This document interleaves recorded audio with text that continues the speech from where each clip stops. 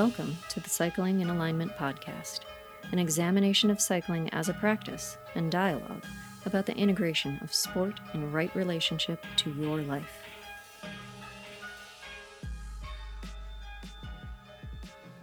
Greetings and salutations, Cycling in Alignment listeners. I'm back. After some radio silence, I have returned with another episode of Cycling in Alignment. Today's discussion is with Stefan Drake, founder of Loar Shoes, and lead engineer Rob Horacek. I'm so excited to share this episode with you. But first, I have to apologize for being off the back for so long, or out of the peloton. I'm sure all of you, or maybe most of you, have figured out why that is by now. If you pay attention to the socials, you will see that yesterday, that's July 15th, 2021, we released information about the new Team EF coaching platform, which I have been a very large part of for the last 4 months. And while I've been honored to work on that project, and it's been very rewarding thus far, it's been a massive part of the reason why I haven't been able to keep up with the podcast. It's just been a lot of work and time and energy. And now we can see the fruits of that labor start to pay off as people begin to learn from the platform we have constructed. I'm pretty excited about that. It's a novel concept in the world of coaching, in my opinion. It's the first World Tour team to leverage their experience and hard lessons and bring them to people in a way that allows the riders to learn from all that they have learned. It's also a way for a JV to bring about a sustainable business model for a World Tour cycling team. If you know much about how the World Tour works, you'll understand pretty quickly that it's hard for a lot of World Tour teams to maintain funding, and that's not a very long-term model typically. It's quite difficult for teams to stay funded at that level. And so Jonathan's idea here is to enable the team to start to generate its own funds. There have been a few other teams that have tried this, opening their own online bike shops and doing some other things to raise money, and I don't think too many of them have had great success, so hopefully this is a new, groundbreaking idea.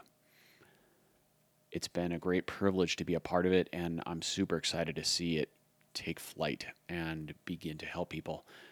I'll say that the coaching staff we have are absolute rock stars. If you haven't checked it out yet, I highly encourage you to go to teamefcoaching.com and peruse the site. You'll get an idea for what's going on there and the amazing coaches that we have signed up. I'm going to be the director of that coaching program, and I'll be, in the sense, coaching the coaches, which is a tremendous honor for me. I think that I'll be learning as much from them as they will be from me. I'm really looking forward to the collaborative energy we will have as a group and the problem solving that we can undertake together. We've got a lot of novel concepts in this program, and I'm sure that people will get a lot out of it. So go forth and check it out. I've been hinting about this Loar One shoe project for quite a while now, and I know many people are excited to hear about it. So onward with the shoe, there are a few things I want to tell you about before I get us started with our conversation. I know you're excited to get into the nitty-gritty details about the shoe and all the amazing things that it will do for you. But first, I want to explain why I am doing this. Being part of this project was a huge honor for me and also sort of a serendipitous moment. I had designed various solutions to what I considered to be a chronic bike fitting problem, a shoe problem in the world of cycling. There aren't a lot of products in the market that I'm very happy with. I think that all modern shoes to some degree are constrained by archaic design philosophies. Some try to break free from that more than others, and some take some elements of old school shoe design and actually properly maintain them. But all of them fall short, in my opinion, for most riders. That is to say, what we're looking for is a better solution to the problem, and right now there is no tool to give us that solution. Well, Loar is the first tool that's going to do that, and so I couldn't be more excited about it. It was a bit like when I designed a bar very similar to the Coefficient Wave bar in my head, and then Rick Sutton came to me and said, "Hey, do you want to work with us on this new handlebar project?" And he showed me the design, and I immediately pretty much jumped up and down and did a backflip because it was as though Rick looked into the recesses of my mind and designed a bar that more or less answered the question that I had asked, which was, can we make a much better handlebar? Not only that, I had a design in my head. Well, Stefan has done the same thing with the Loar shoe. It's a shoe that allows the foot to be its own optimal natural shape, but at the same time, without constraining the toes, without constraining the motion of the foot at all, but at the same time, capturing the momentum and energy of the athlete's force at the right moment and in the right way. How does the shoe accomplish this? It's based on a high-resolution 3D scan of your foot, and it is the world's first 3D printed, fully custom carbon shoe. So get your mind wrapped around that for a second. It may seem simple and it may seem obvious, but there's actually quite a bit of nuance in that statement. All shoes on the market right now are stock shoes, and what's the problem with a stock shoe? Well, it's kind of a trick question, but it's stock. Of course, there are custom shoes on the market, and all of those are based on plaster molds of your foot, and there are numerous problems with that model and lots of reasons why it doesn't provide an optimal, we'll say, way to capture the natural energy of the foot. And for some hints on that, you can go back and listen to my podcast with Aaron Anderson of PTI Orthotics, which is quite technical, but fundamentally Aaron's philosophy is that you let the foot be the foot and interfere with it as little as possible. This is how he scans the foot. And this is a lot to do with how Loar captures the energy of the foot. So, sorry I'm getting bogged down in details, and that's what the pod is for. The important part is the code and what to do, how to use it, and what's happening. So, as of the recording of this podcast, we are going to drop on Tuesday, the 20th of July. On July 25th and 26th, there will be a sneak preview and access to the earliest build spots for the 2021 manufacturing run of Loar shoes.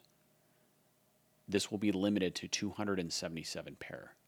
So in this year, this calendar year, the remainder of 2021, there will only be 277 pair of Loar shoes available, which means if you really want a pair, you better get in there quick because these are going to go like lightning. How do you get on this pre-order list, this founder email list? Go to the website lore.cc. That's LORE.cc. Sign up for the founder's email list. When you do that, you are granted access to the exclusive preview, and you get access to order the first run of Loar shoes. This happens on the 25th and 26th of July. After that, on July 27th, the shoe will launch to the general public. So this is your chance to get in, just because you're listening to my podcast. And I'm telling you that this is an exclusive discount. Stefan told me that this will be the only discount code ever offered on Loar shoes. So you better get it while you can. What is the code? I'm going to tell you. It is Colby07. Use that code at checkout. That's Colby with a capital C, the number 0, the number 7 at checkout to get $100 off of your pair of Loar shoes. I don't know why they gave me a single 7. Apparently I'm not a 007. I'm half of Roger Moore, which I'll totally take because James Bond, especially the Roger Moore one, was just super cool. So that's Colby07 at checkout with a capital C to get $100 off your pair of Loar shoes. And again, that website is lore.cc. Go forth and check it out. In case you're wondering, do I want to do this? I'm not quite convinced. Listen to the pod and then also understand that these shoes have a full money-back guarantee for 30 days. So if you get them and you decide they are not working for you, which I would be pretty surprised by, but anything's possible, sir, then you can request a full money-back guarantee. Send back your shoes and we will make it right. That's the deal. So you can purchase with confidence and understand that this is going to be an amazing, game-changing product. I'm telling you, these shoes are going to be unlike anything you've ever ridden in for multiple reasons. To understand why that is, I'm going to release you into the conversation with Stefan and Rob. Please enjoy.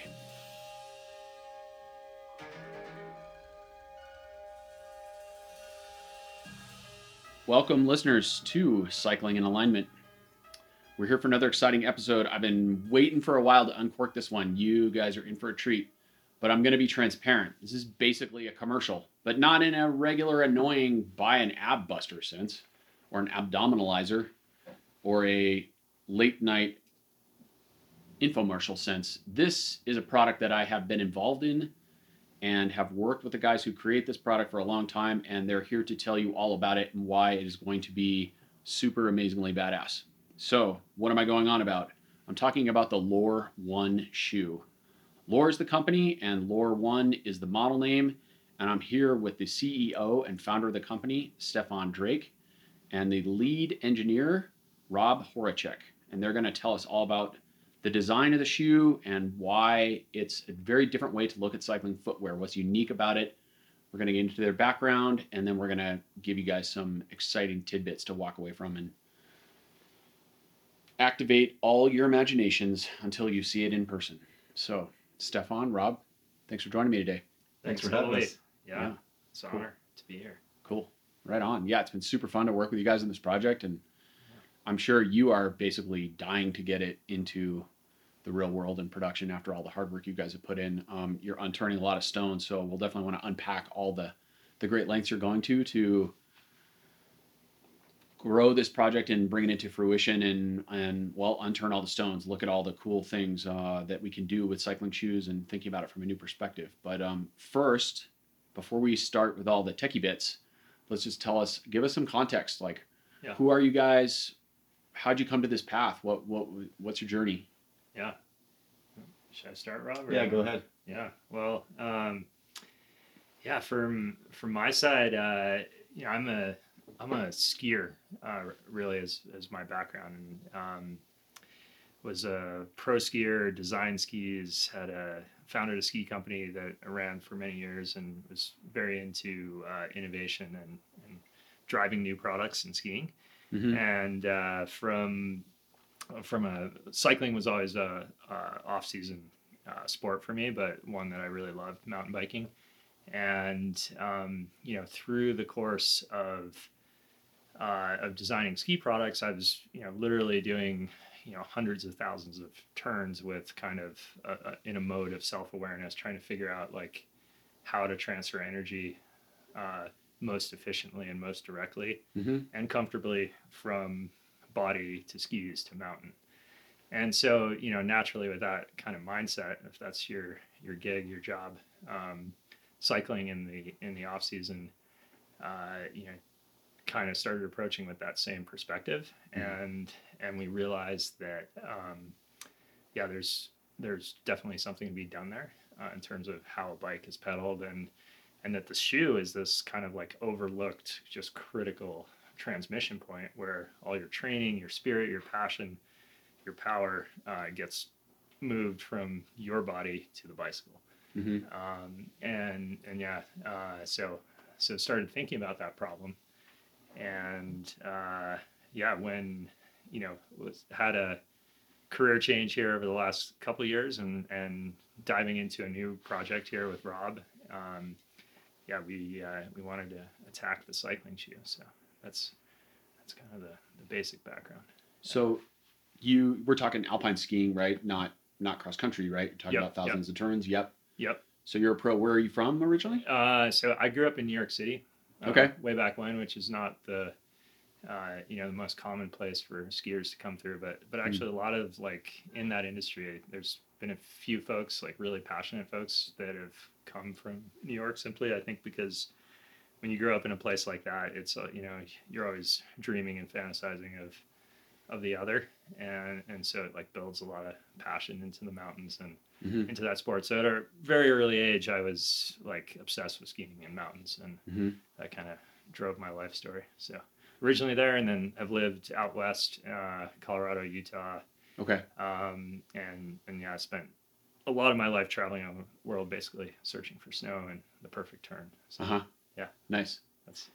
And so as a alpine skier, you're thinking about how the ski carves and drives into the snow. You're thinking about how the edge has to engage to control speed and also direct the athlete down the mountain. So much of that focus is is oriented in the fine tuning of the relationship of the foot to the boot and the boot to the ski in terms of wedging and placement and angulation and Yeah, all those pieces, right? That's totally. And yeah, skiing, I would say, is a much more complex and motion environment than say cycling, right? Where mhm, you're in a you're in a pretty controlled, repetitive motion.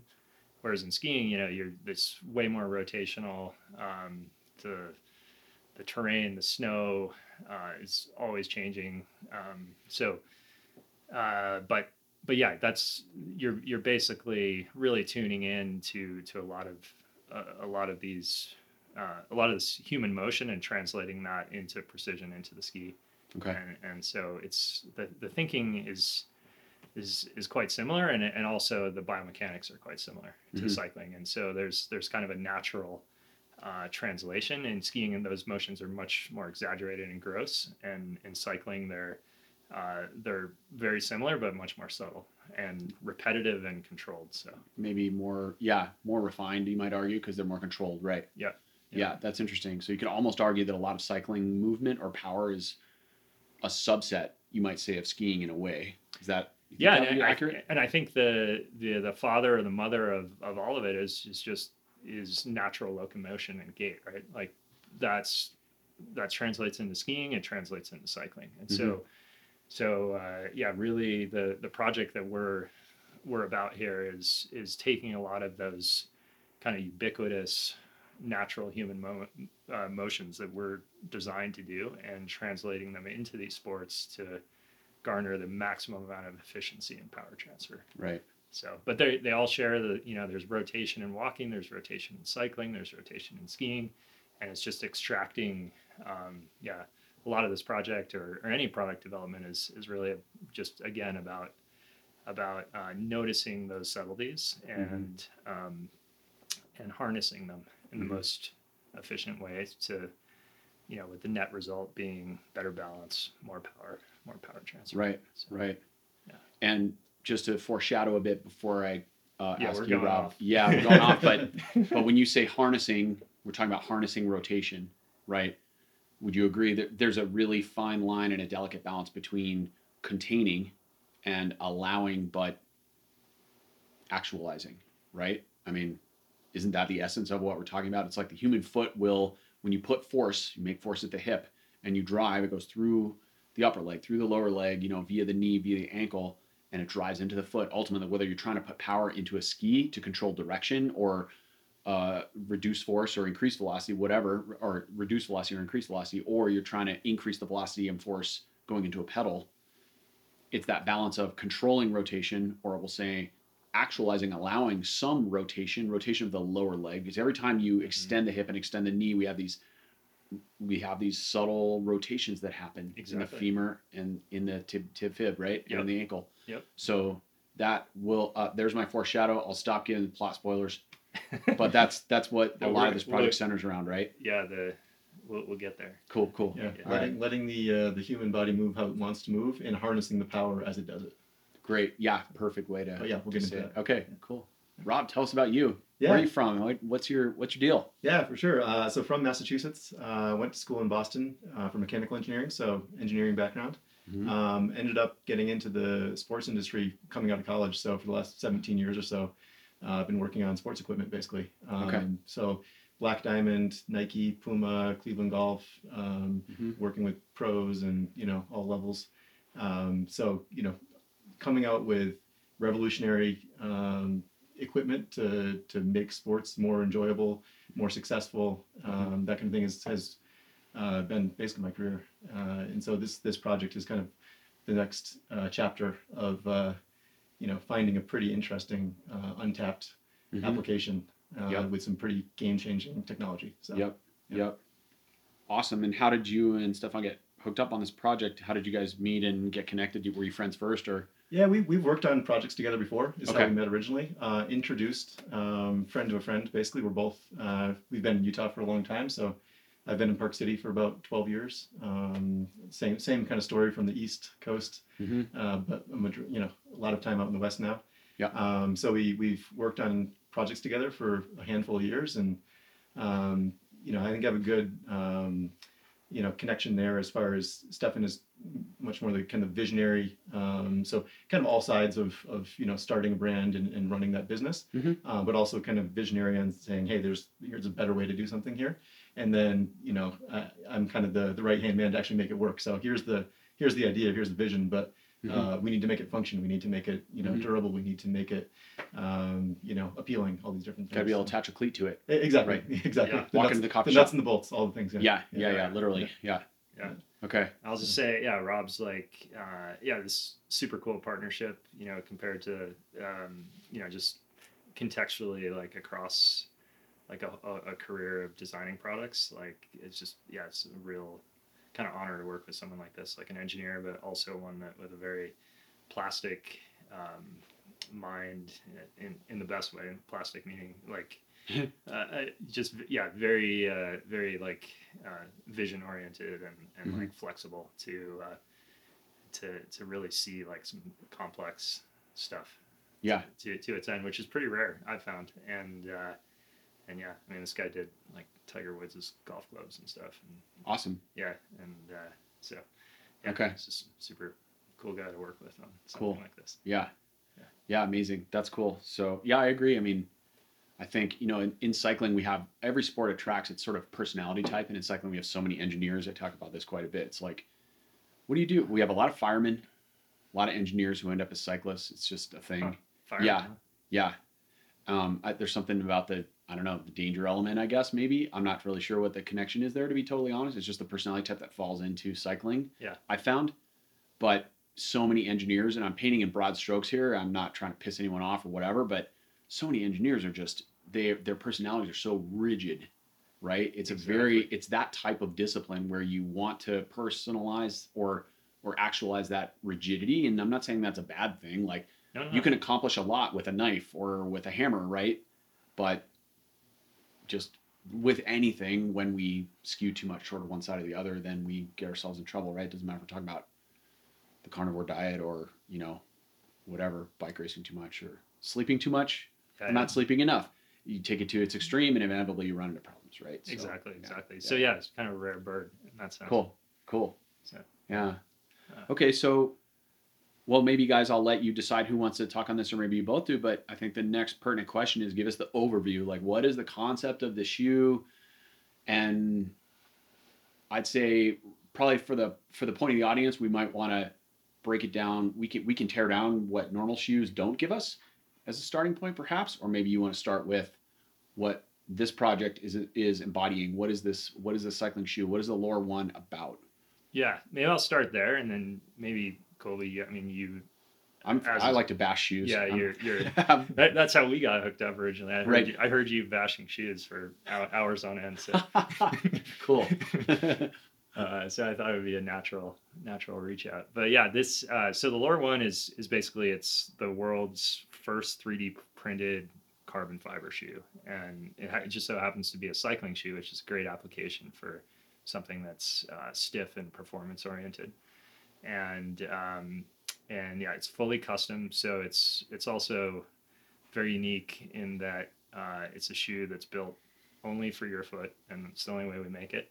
And it's accomplished by scanning your foot with an iPhone 10 or newer, and then on the other end of that is a continuous carbon fiber 3D printed exoskeleton of your foot, essentially, which also incorporates some pretty revolutionary, in our opinion, approaches to biomechanics. So to create a shoe that is not only custom and truly fits your foot, but does so in a very unique way and performs in a very unique way that, as we kind of alluded to earlier in the intro, that just harnesses power unlike any other shoe before. It's a full carbon monocoque, so you're getting we're getting that rotational power and translating that through a rigid dorsal, a top side of your foot, whereas as most cycling shoes are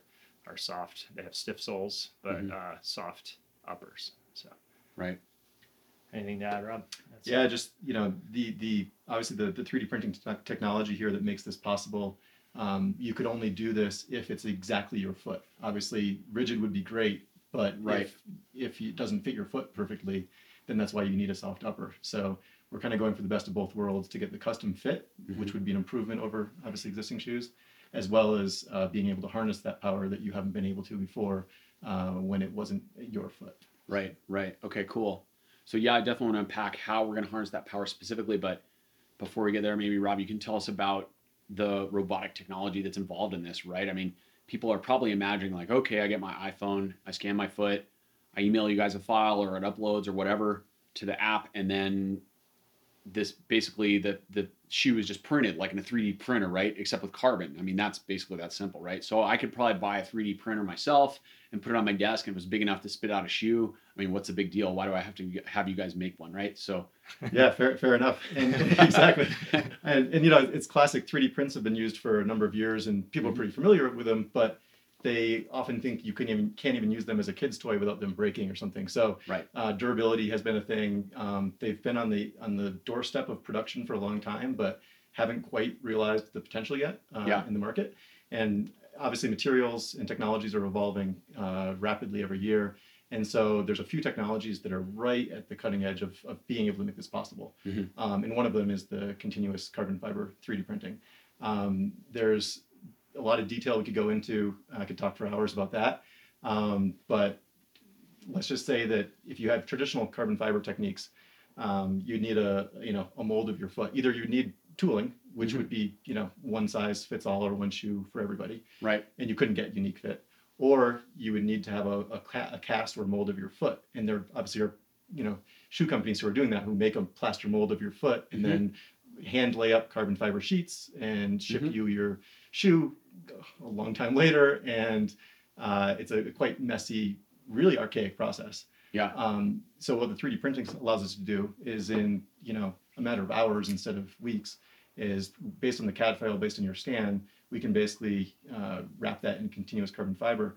The other nice thing about that is sheet carbon fiber. You get uniform thickness everywhere, or it's quite intensive hand layups to change the reinforce exactly. yeah. What the continuous printing allows us to do is place the fiber exactly where we want. So we can basically say, here are the force vectors that are important. Here's where we need the strength. Here's where we need the stiffness. Here's where we don't need material. Let's leave it out there. Yep. We have quite a bit of venting and holes in the exoskeleton, partially to reduce weight, partially for ventilation, Right. and partially because we don't need the material there. So we can kind of put the material exactly where we want, which opens up a lot of design freedom Yeah. to kind of optimize that structure. Yeah. So that's cool. We were talking about that earlier. Like, there's so many carbon shoes in the market that are sort of torn between this. They want to capture the foot and give it this rigid platform. Everyone's always about this rigidity and efficiency and lightness and stiffness. But of course, that is directly juxtaposed or counteropposed to ventilation. And while cycling now is definitely a four-season sport, I would argue that you want your primary shoes to be very well ventilated, and then you want to put a winter barrier around them during cool weather riding so that you can build a microclimate under that barrier. And that barrier is still breathable, but like having a shoe that doesn't breathe or is built out of materials that really aren't breathable, and this is pretty much all modern shoes are made from basically carbon and microfiber uppers. I mean, this is like breathability or ventilation are one of the last considerations in order of operations of a shoe. It's like, first make the sole really stiff and cool looking, and then add microfiber on top. Here goes my shoe bashing. I'm starting in. Add microfiber on top, and then put some boas or buckles or laces on there, whatever, and then and then make it look really cool. Make it look cool is probably number two, honestly. And then because form should always precede function, right? And then add ventilation at the last, like, okay, now what's left? Where can we drill some holes in it or add some mesh? But we don't like mesh because mesh involves stitching, which is expensive and compromises the integrity of the upper and doesn't look cool. And now everything has to be seamless. So we'll just put some little micro holes in it. That's no big deal if like sand gets in your shoe, right? I mean, that's not annoying at all. So what I'm saying is ventilation is a total afterthought. So when you design a shoe like you guys are doing, you have the opportunity to really increase performance, not only in how we're going to capture and utilize the power of the athlete, but also simply in a way to thermoregulate the foot, probably in a new capacity that's never been done before. Yeah, I would say like when we first got into this project and started meeting cyclists and good fitters, like yourself, like that kept popping up, right? Like hot foot and ventilation were Yeah. right there. So as Yeah. you know, as you'll see in the shoe, it's like I don't think you could get more ventilated really. It's Yeah. it's Yeah. If some people have 5 drainage holes in the bottom, we've got 50. So it's Right. Right. just the nature of it. And we have the weather wrap. So if we want, like you say, it's always it's a modular easy. system. It's a modular system. It's always easy to warm the foot up if we need to for cold weather conditions, rain, other kind of environmental conditions. Yep. We have a weather wrap that we can put on if we need to. Mm-hmm. But 90% of the time, we go with kind of more air conditioned mode. Right. And then Right. just kind of celebrate the exoskeleton holes and the breathability. Yeah. And as you said, the structure is the same on the top as it is the bottom. So you get those holes in the top, but also underfoot for Yep. kind of 360 ventilation like- and drainage. Yeah. I mean, the short-term lure one shoe is just to take a cleat and strap it to some Swiss cheese and then stick your foot in the cheese, right? That'd be almost the same thing. With a little more rigidity Slightly more structural integrity. than the, All right. than the cheese. But So, all right, cool. So if you guys will allow me for a moment, I'm going to set the platform and step on my soapbox for a minute again and just bash the living crap out of most shoes. Like, I'm transforming into opinionated mode. Deal with it, people. Modern cycling shoes are garbage for the most part, to be honest. And I'm going to paint very broad brushes. I'm going to be really cruel here, and then I'll back out of it in a minute. But the fact is that cycling shoe design has basically barely changed in the last 100 years.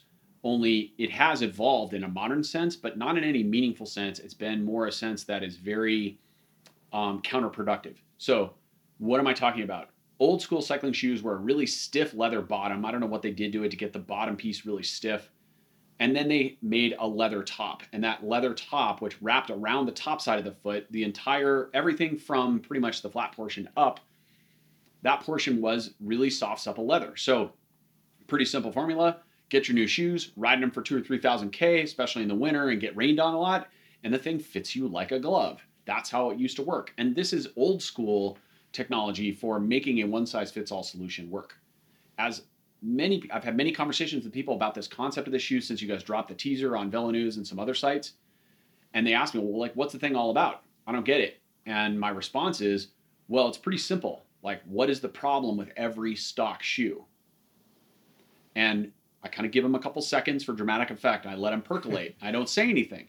And most people figure it out right away. A stock shoe is stock. So let's break that down for just a second. Most shoe companies take some sort of data about a foot, probably some sort of scan or some sort of information that they have about the size, shape, volume, and geometry of a human foot. And they average it because they're trying to make a shoe that scales. And they have no choice but to average it because they want to build it to a bell curve. So certain companies talk about how they've got this last and that last, but it's all the same method. Basically, we'll say a scan of the human foot that's been averaged or smoothed. And maybe they have 1,000 feet in their scanning system. Maybe they have 10,000 feet. It doesn't really matter. It's still a bell curve. Here's the problem.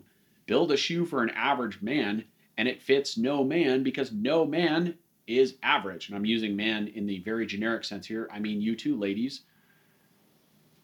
Build a shoe to fit the average person, and you get a shoe that fits really no one. That's why I constantly, as a fitter, I come in and have people talking about how, the heel cup doesn't quite fit me here, or I've got this pressure point there, or this bow is bothering me here, or I've got this bone spur growing out of my heel, or the side of my foot, and my navicular is growing like a little horn on the side of my foot, because this shoe puts so much pressure on me here or there. I've got hot foot, which really, in most cases, hot foot is the shoe not stabilizing the foot correctly, and you get micro motions, which cause a sensation of friction under the skin, and we register that as hot foot. But you also just get straight up swollen feet that don't fit in the shoe properly, and so you get numbness and pain, and people register numbness on the bottom of their foot, but frequently it's from pressure in the upper not conforming correctly to the metatarsal heads, or leaving a gap between the first and fifth, and then people feel that sloppiness, so they over-tighten the boas or over-tighten the ratchets or the laces. So all these problems are really easily avoidable in this model, which is we're going to create a custom shoe that is based on a scan, a three-dimensional computer scan of your foot. And when you said, Stefan, just now, iPhone 10 or higher, I had to laugh because on my desk, I have an 8. Oh, man. So clearly, if I'm going to help you guys out with some scans here and sell some people some shoes, I'm I'm gonna have to do the old upgrade. But anyway, we'll get to that in a moment. How do I disable Face ID? So, .com. So when this is me coming off the heels of listening to a Russell Brand interview with Vandana Shiva about how much iPhones track you. Just had to drop that pearl in there for you guys. Go forth and check it out if you're interested. If you haven't heard Russell Brand's podcast, get ready to have your head parts explode. Love that guy. So conventional shoes, back to the history. Yep. We went with leather uppers. That probably kind of worked to some degree, because when you have a conformable leather upper that conforms to your foot over time, it molds to your foot because of weather and wear, and because it's animal skin, that probably worked pretty well. But then we decided to make everything better. And I'm not saying we should all be wearing leather shoes at all, but when we change it to microfiber because we wanted stiffer and lighter, and then we changed to a rigid carbon sole, that's where the problems began. And part of the reason is simply convention in the way cycling shoes are made. And there is no good reason for this at all. It's an artifact from, fundamentally, in my opinion, what is a crude method of trying to engage the windlass mechanism. And the windlass mechanism, to really briefly explain it, is when you raise up your first toe, so dorsiflexion, meaning like a dorsal fin on a shark, when you point your big toe up towards the ceiling, what happens is, or when you step and you walk and you push off on the forefoot, your big toe and all your toes go into dorsiflexion. And this actually puts tension on the arch, the transverse arch, which runs across the foot and it puts tension in the plantar fascia, and it changes the relationship of the bones in the foot to give your arch some structure and tension. And this is a normal part of walking and running. And just like Stefan said, everything is an extension ultimately of running and walking. It's one of our most primal functions we have. It's how we negotiate the face of the earth. It's how we get to water. It's how we run away from predators, et cetera, et cetera. So when we're running and walking, we engage this plantar fascia, this windlass mechanism, when the first ray, or the great toe as it's known, is put into dorsiflexion. And when this happens, this stabilizes the ankle. It organizes the foot in a way, and it activates the arch so that we can negotiate uneven terrain. And it kind of acts like a little suspension bridge almost. It's what enables us to run over uneven terrain and help keep that mechanism active. That's part of running and walking. Put your foot in a rigid carbon fiber shoe. If it was dead flat, you wouldn't have a way to activate that mechanism, right? So what shoes did, leather shoes and eventually carbon shoes did, is they started to add this artificial curve to it. So when you put your shoe on a table and you look at it from the side, you'll see this two factors of the shoe. That it's not a flat shoe. The foot is not flat when it rests in a carbon shoe. The toes pop up towards the sky and the heel raises up at the back. And I call that toe spring and heel rise. And that puts your foot into that crude windlass mechanism, but it also limits how much movement we have and how much drive we can have through the first metatarsal head, which is a big part of that driving power from the hip through the knee, extending the hip, extending the knee, and then driving into that first metatarsal and allowing that slight, very slight rotation of the foot under load, right, as you drive really hard. There's a natural rotation there, and that's exactly what we're talking about capturing in the right engagement. So when we make a shoe with toe spring and heel rise, it's like, what's the best way to say this? It's like using a hammer to drive in thumbtacks. I don't know. It's a very crude instrument to try to accomplish something, and it's a very bell curve solution to the problem because you're making assumptions about the rider's foot. It's a bell curve solution. You're making assumption about how much heel rise is going to be necessary to engage the windlass mechanism or toe spring. When you do, so you can engage that mechanism by either raising the heel or the toe, and that's kind of what the shoe's doing. For some of you who've been around for a while, you remember the really old Karnak shoes. They had an insane amount of heel rise to them. They were almost like high-heeled shoes. And I'm not sure exactly what the French designer engineer's philosophy was behind that shoe, if it was windlass mechanism or if they thought you were going to get more behind the pedal. I suspect it was the latter, and kind of give you that ability to drive with the heel was their line of thought. But after playing with lots of shoes and riding in lots of shoes with different heel spring and toe rise, I said that backwards, I have come to realize that really the surface of the earth is fundamentally flat. And when you lift weights, you don't want to put wedges under your heels or toes unless, of course, you're getting into advanced weight training or muscle activation and you're trying to come about with a very specific effect to activate the soleus, for example. But those are special cases. When you go to lift weights, generally speaking, if you're using a wedge system, like a wedged heel, it's a lot of times it's because the athlete has a shortcoming that we're trying to overcome. Like, for example, they can't squat as deep as they want to. So what I'm saying is wedges are working against our natural function and they are enabling dysfunction in the chain. And they're also preventing the foot from fully expressing the potential push of the athlete. And if you've heard my podcasts on how to pedal a bike 101 and 102, which are a mere 2 hours each, I told you I'm a dork, then you know that how I feel about it is that fundamentally pedaling is about pushing. It's about modifying that push to drive at 12 o'clock and polishing the top side to add some forward vector. And at the bottom, pulling back, not up, but back at the bottom of the stroke, and then letting the other side take over, and 2 half circles make a whole. I would add arch support too to the toe spring, and that's more controversial. It's a controversial topic. Yeah, but It is. Yeah, that's a good one. So I think, okay, what's the problem with all these modern shoes? Fundamentally, the design construction of most of them is similar. They have a curved carbon fiber sole, which is more or less, I'll say, flat when viewed. It doesn't have a lot of curvature when viewed longitudinally from the heel to the toe. Some shoes have a little bit of that. The exceptions are the Lake 403, CX403, and the Bont, which are both more like a carbon fiber bathtub. So they've got these vertical walls that wrap up around most of the foot, including the heel. And that is to give your foot more lateral stability.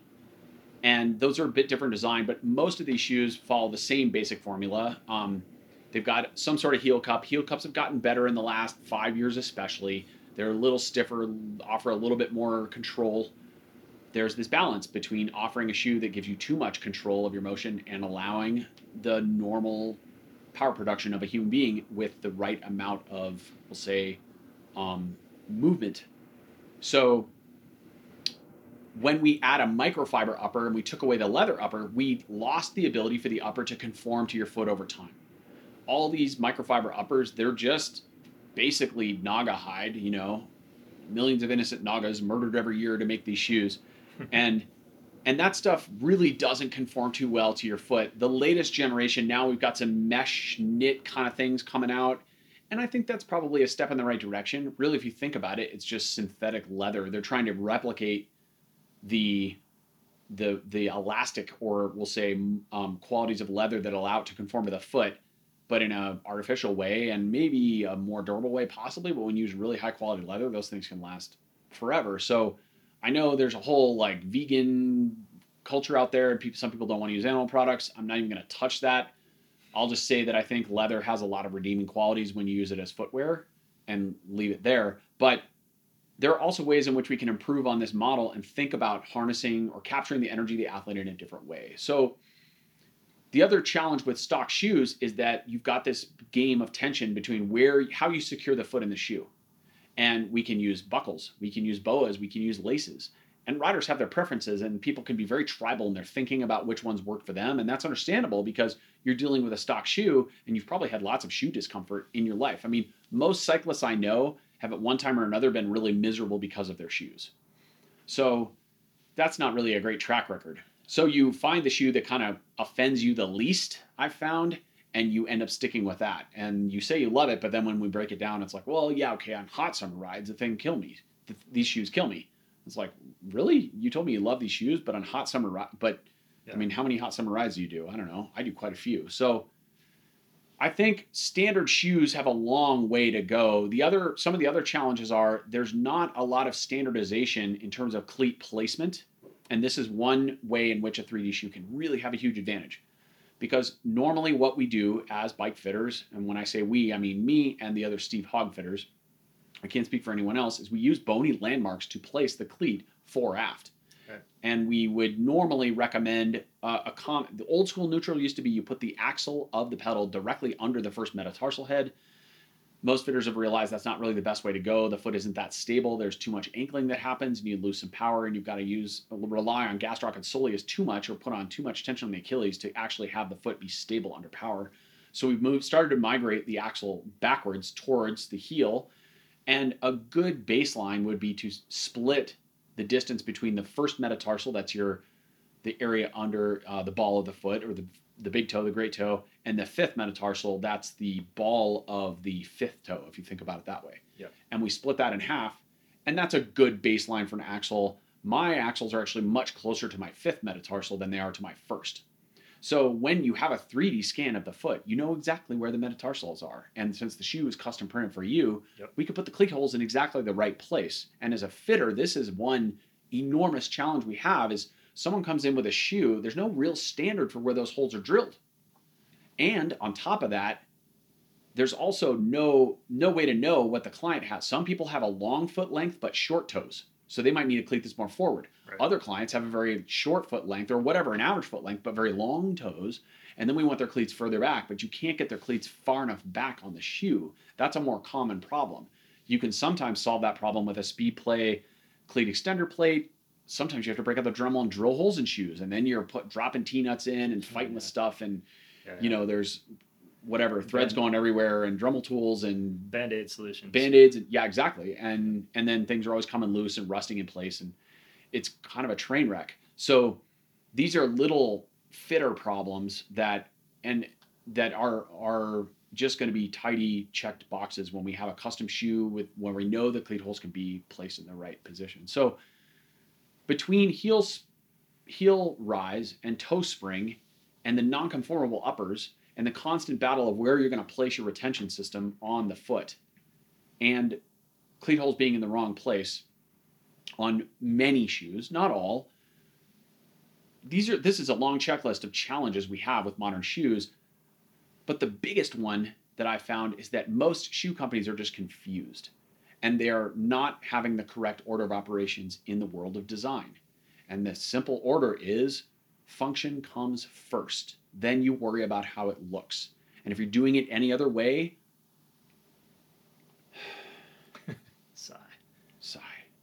So look, there are a lot of shoe companies who design these shoes, especially in particular the toe box. It's a train wreck.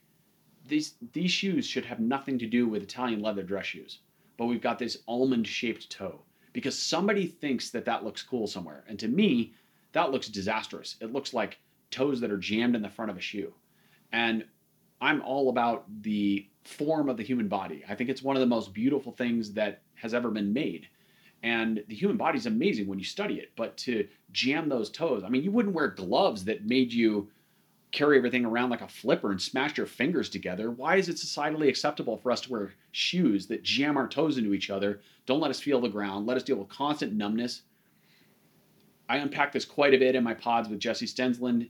Her feet grew a size and a half after she was done racing. Grew, air quotes, meaning they just spread out into their natural form. Right. So even some of the best shoes on the market now that have better toe boxes than others, Bont being a good example, their toe box is still too restrictive for me by a good margin. I've spent a lot of time dremeling those things and gluing on little pieces of Dyneema and making holes in them and stuff. And people just laugh at me because my shoes, I show up to rides and I've got like Gorilla Tape over my toes, but I don't care.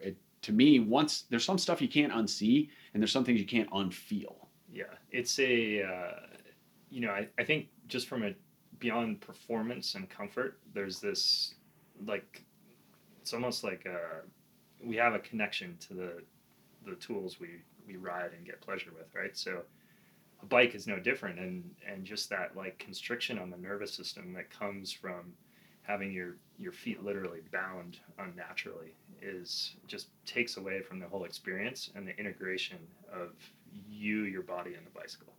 So I think that's also like a big motivation around this project is it's not just sheer performance and like getting away from pain, but it's also like how do you get to those apex experiences where you have this seamless integration between the actual riding experience and yourself and the bike, so that's once it's as simple as giving someone a toe box that that actually fits their foot. Like it seems simple, but Lets the toe pretty spread. profound. Yeah. Especially under load. Like you were Yeah. saying, it's like cycling is you're pushing. It's kind of like leg press, deadlift type motion, right? Lunge motion. Load, yeah. And being able to, if you just watch your feet barefoot when you do any of those activities and you load up a singular leg, your toes spread out, Mm-hmm. and they need the space to do that. Mm-hmm. And if they don't, basically in my experience, the nervous system is bothered and balance is compromised, power is compromised. Agreed. And this is a particular wormhole with cycling because cycling is by definition a sport where we condition ourselves to ride a bike. We condition ourselves to handle the load of cycling, and we do that, ostensibly through light load at first, and we add volume. This is a classic training model, and you add volume, so you do lots of rides in your, 39, 17, or 19 on flat roads. That's a 36 whatever in modern gearing. So, and you just spin and spin and spin, and you acclimate yourself to the bike. And this is the problem. This is one of the beautiful things about cycling. That's how you convert the walking into supple muscle, and you are able to pedal the bike in a really fluid way and do all the amazing things cyclists can do. But at the same time, it has these drawbacks, and the drawbacks are that over time, you can almost kind of become acclimated to a lot of discomfort and a lot of pain and sort of accept it as normal. Yeah. Right? The same thing happens in saddles. And I can tell from my own adventures, like, I used to think a Physique Arione was a great saddle for me. And it was. I rode it for about 8 years, including the Olympics, but I would never ride that saddle now. Never. Because I didn't know what I didn't know. Exactly. And so I was acclimated to that saddle. Now, did I have a lot of problems because of that saddle? Yeah, I did. I came back from rides and I was numb and things turned on an hour later. And I was like, oh, wow, okay, is that bad? I don't know. I got to go train again tomorrow. I'm trying to go to the Olympics, whatever. Yeah. Trying to win worlds. Like you're for a man or woman with a why, there's always a how. You just make it work. You deal with it because you are passionate about the sport. Yep. And I think so many cycling shoes fall in that exact category. They find the least offensive, and then they deal with it, and their toes are jammed. And just like you said, it's something we become conditioned to deal with. And once you find equipment that allows you to not handle that problem anymore, it enhances your whole enjoyment of the sport in so many ways, right? Totally. Yeah. Yeah. Yeah. I mean, like Rob said, we just want to get the equipment kind of out of the way, right? So you don't have to think about it. Make that natural, that ingrained sense of powerful movement that exists within us. Mm-hmm. Make that come out and express itself without being literally blocked by walls. So, Right. And hopefully, the toe box is just the first third of the shoe. So, Yeah. Hopefully we've done other stuff. Yeah. Going backwards as well.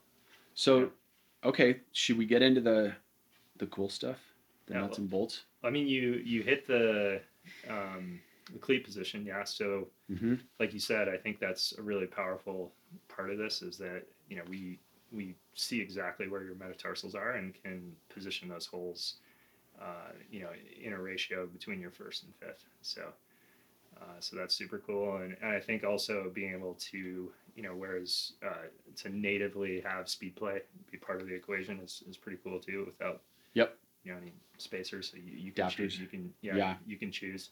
Yeah. Whatever pedal system you ride, mm-hmm. which is good. Yep. So just to hit those before we keep moving. Yeah. Lots of details we could dive into. You were talking a minute ago just about the effect of how to get that power transfer, and it really is it's we talk about the natural gait movement and within that motion where to harness that power. So we've put in a lot of research in the past looking at where to hold the foot, how to properly constrain the foot. So there's a lot in the design that you won't see just by looking at it, but let's say there's a lot of testing, a lot of research that this is based on of how to properly constrain the foot. So where are those critical points to take advantage of, again, the power transfer and those natural movements, and then where do we let the foot be free, as you were just saying. Yeah. And that freedom is half the battle as well. Mm-hmm. We've had comments from testers saying that their toes are engaged for the first time ever in a cycling shoe. People have been cycling for 20 years, mm-hmm. and saying that coming through the 5 and 6 o'clock, you can actually feel your toes engaged. which is just, things they've never even felt before. Like you say, you didn't know what you didn't know. You didn't Yep. know what you didn't feel before. Yep. And then, coming over the top, of course, there's another big benefit there where we talk about, kind of the wind up like a pitcher. If you have a pitcher kind of winding up to get the maximum speed of the pitch, as you come over the top at 11, 12, 1 o'clock, same thing there with the rigid monocoque. Unlike other shoes, we're able to basically capture power Yep. and start to generate the momentum coming over the top. So by the time we get into the power phase, we first of all started that sooner, but we're also we have more momentum going into that, and then it's a bit of a combined effect because then your other foot, as it comes through 5 and 6, is starting to engage Just the drive. toes Yep. as the next one comes over the top. Yep. So effectively, we're just Flywheel. it's a flywheel, but we're also able to kind of focus on what I call the horizontal aspects of pedaling, which is the 12, 1, 2, and the 4, 5, 6. And those are classically where the dead spots are, especially if your saddle's too far forward or too high. But if you got your bike set up in the right way, you can drive through those parts of the stroke. Then every time you pedal, the bike doesn't accelerate excessively at 3 and 4 o'clock, right? You don't get that surge on every single pedal stroke, Right, which right. you guys were at my studio today. You saw I've got a fit platform with a Ceres MP1 platform, which moves back and forth every time someone pedals. Or, well, if they're a sloppy pedaler, you see the movement on every single pedal stroke. The trainer platform will surge. Yep. So this is really easy to observe. I mean, you can see it on someone riding on the road too. You can literally see the bike accelerating. You can also see the drivetrain losing or gaining tension on each pedal stroke, right? The derailleur spring, you'll see that subtle tension in the chain changing. Right, right. So when a shoe like this allows you to drive with over a greater, broader range, a greater number of degrees of the pedal stroke, then that's naturally going to transfer into less acceleration of the bike in every stroke. So all you weight weenies out there who are so concerned with your, 16-gram derailleur pulleys or whatever, you can still obsess over that stuff, but know that we're helping you convert your metabolic energy to mechanical energy more effectively. Yeah, Right? exactly. Yeah. Yep. Yeah. Okay. So maybe we can talk a bit about some of the finer points. And I know you guys want to give our audience some details on this, but at the same time, you're going to hold some cards to your chest, and I totally respect that. So I'm holding a prototype in my hands here, and I'm looking at the carbon exoskeleton. And what I've noticed from my own testing is that the heel cup on this shoe is really, really quite supportive, and it wraps up quite high. Do you guys want to talk a little bit about that design feature and how that's going to help transfer power specifically, or do you have other aspects you want to get into? Yeah, I think, just from a general perspective, we were talking earlier about sort of this kinetic chain, right? Like the connection from hip to knee to ankle, like the old song goes, right? Yep. And so really design-wise, what we're trying to do is create like rigidity, the less slop that exists in that entire chain, the more power that ultimately ends up in the pedal, and that can come via your musculature and tendons, or the shoe itself, right? Mm-hmm. Like the shoe is ultimately it's the transmission of the body bike relationship, and so to the extent that the heel cup is totally anatomical, and it's also connected to this rigid carbon monocoque, that becomes like an integral kind of triangular point between the rigidity the rigidity of your foot that the shoe allows you to now tap into. The foot then connects that rigidity to various places on the shoe, these kind of cardinal points, and the heel being one of them. So, Mm-hmm. so and if you take one or two of them away, all of a sudden you reintroduce slop back into the system. So having that tight anatomical and lateral stiffness on the heel is like critical to engaging that power triangle that exists not only in the shoe but within your foot and ankle, and then all the way up the chain. So yeah, it's the net effect, and maybe we're getting to like arcane here, but like the net effect is that you have basically like a lever, and you're extending that crank into your foot, the pedal, the shoe, Mm-hmm. to create more leverage to push the crank forward. Yeah. Leverage is everything. So, Leverage is everything in a sport that's based on mechanical. Yep. Really fundamentally, we're manipulating, we change gears or change crank length. We're just influencing the lever length Yep. on ultimately to drive the rear wheel, the rear axle of the bike, the rear tire of the bike, right? Yep. So we're just playing with those levers based on our speed and the terrain and the wind and our fatigue and all those other things. Yeah. So I without getting into too much detail, I'll say like one of the, besides the heel, like the key thing, like this is the first like real monocoque shoe, right? Mm-hmm. That's ever existed. So the top side, the instep, the dorsal is this rigid roof basically to your foot that is also, from a power standpoint, connected to the rest of the shoe, and then thereby the pedal and the crank, so on and so forth. So, Yep. So I hate using the expression "the end of the day," but at the end of the day, it's like it's about ground reaction force, and like, are you putting force from the soles of your feet into this structure that's then going down into the whole drivetrain and right. into the frame, right? So, so to the extent that we have this rigid roof that basically contains the top side of your foot to maintain that pressure and the sole the whole time, the heel itself, the sole, the top side of your foot create this kind of triangle of power that that allows power to be transferred, like you just said, at different places in the pedal stroke that previously with a soft upper shoe would just get bled off via the top side of the foot. Right. So. Right.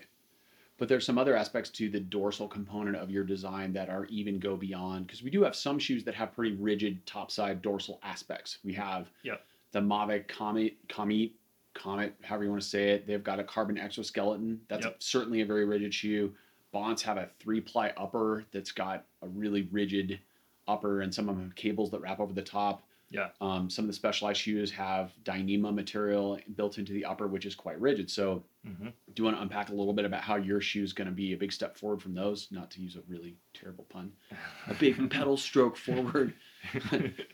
Yeah. So I think this is, it's the integration of all these aspects that makes this thing, I think, super unique. And that, then we go back to the custom side of this. Like, we have a perfect topography of the top side of your foot, right? So so basically we call it the dorsal orthotic. Like the dorsal aspect of the shoe can create sort of neutrality in the foot due to the how it comes down and sort of positions the top side of your foot. So we call it the dorsal orthotic because it takes the place of a traditional arch support or orthotic beneath it and allows your arches to really to function naturally and create natural tension, which creates that rigidity all the way up the chain. And also, I think, creates a lot more pleasure in terms of the pedal stroke. That's a whole nother thing. But the dorsal orthotic component of this, I think it's super cool because it creates that sort of like neutrality, but then the way we have it designed, as Rob kind of alluded to before, it's kind of caging certain cardinal points, but then also allowing that natural rotational pronation, like not pronation in a bad word sense, but the active pronation that's natural to locomotion, right, to exist. So and that in turn transfers more. When you pronate and gate, you're transferring power to that first met, which is like that's where it all happens, right? So so the shoe design really like allows for a lot of that natural biomechanics while harnessing and aligning other parts of the foot to transfer power. So it's kind of like a dual function there built into the whole design, if that makes sense. Yeah. So you and I have had a lot of conversations, Stefan, about driving through that first metatarsal, and maybe you can just walk people through the intricacy of that. I think that's really important. Like, what is it about driving? What do you mean when you say driving into the first metatarsal, and why is that important for cyclists? Like, what's so key about that point of that power delivery? Look, I'm not like a biomechanics expert by any means. I don't have an academic background in this, but I know from, like I said, I come from skiing background and have like hundreds of thousands of turns where I'm inside my own body kind of meditating and try to understand what's going on. And I think it's intrinsic. It's exaggerated in skiing and more like lateral cutting sports, like any field sports, soccer, football, where you basically, like, a change of direction requires rotation, and it requires you to load up that first met in order to create propulsion. Right.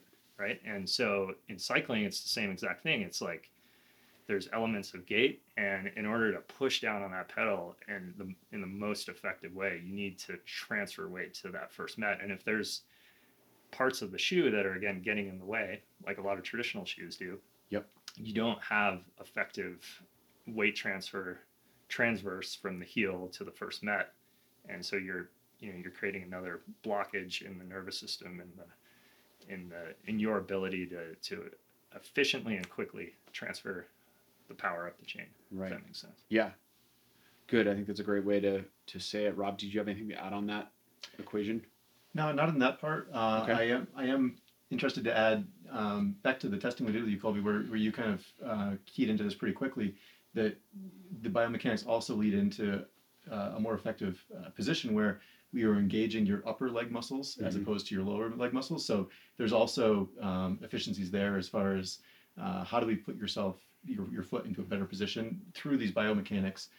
So again, just like walking on the flat earth, Yeah. how do we again engage those upper leg muscles, which don't tire as easily over a long ride or are more powerful as opposed to Right. the lower ones. I remember you kind of felt that yourself as well. For sure. Yeah. And there's been some studies done on this, but one of the big 30,000 foot view takeaways on cycling is, as we look at how novice cyclists or beginner cyclists drive the bike, they tend to generate most of their joint force around the knee, right? Or the distal quads, the quads that are far away from your center. Yep. And this is a less efficient way to drive the bike. Yep. And we know this by reverse engineering, because then when you examine the pros, especially the really, really good pros, they all drive from the hips. So it's pretty simple. Yep. You want to make power more from the hips than you do from the knees. Knees are not really areas where we want a whole lot of torque focused. This may not be obvious to everyone, but it's pretty obvious when you've been studying human bodies for a while. Knees don't really deal with a whole lot of force really well, right? We want to have force be on either end of that spectrum. And for the record, I also want to say that when I do bike fits and I use my movement screen process before I see an athlete on the bike to get a feel for how they move, a common theme that I see, a really common theme, is athletes have really crappy ankle and foot stability on the whole. And by athletes, I mean cyclists. And the more you ride and the more you pedal in that carbon fiber flipper with that obtuse curvature applied to it and lock your foot in that place where it's not allowed to move or be dynamic or drive into the pedal, it's sort of almost like a carbon fiber coffin in a way. The more we ride there, the weaker our feet and ankles get. And arches are a big part of that. Arches are a huge part of that. And ankle stability, the ability to control how much pronation and supination we have. Pronation is definitely a bad word right now in the movement world, at least superficially. Right. But the reality is pronation is part of normal gait, right? It's part of any sport. Yeah, it's the distinction between active pronation, which is the normal part, versus overpronation, which is like the kind of medically diagnosed kind of thing that orthotics try to solve. Yeah. Right. Yeah. Right.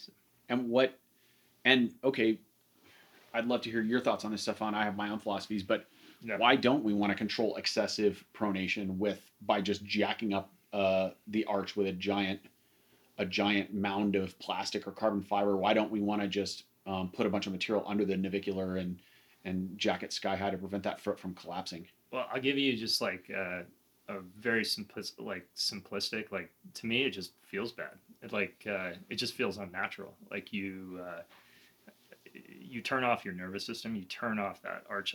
Before I was talking about creating a rigid structure, right? And if you support and brace the arch from beneath, those muscles they're going to atrophy. They're not going to be used correctly. They're not.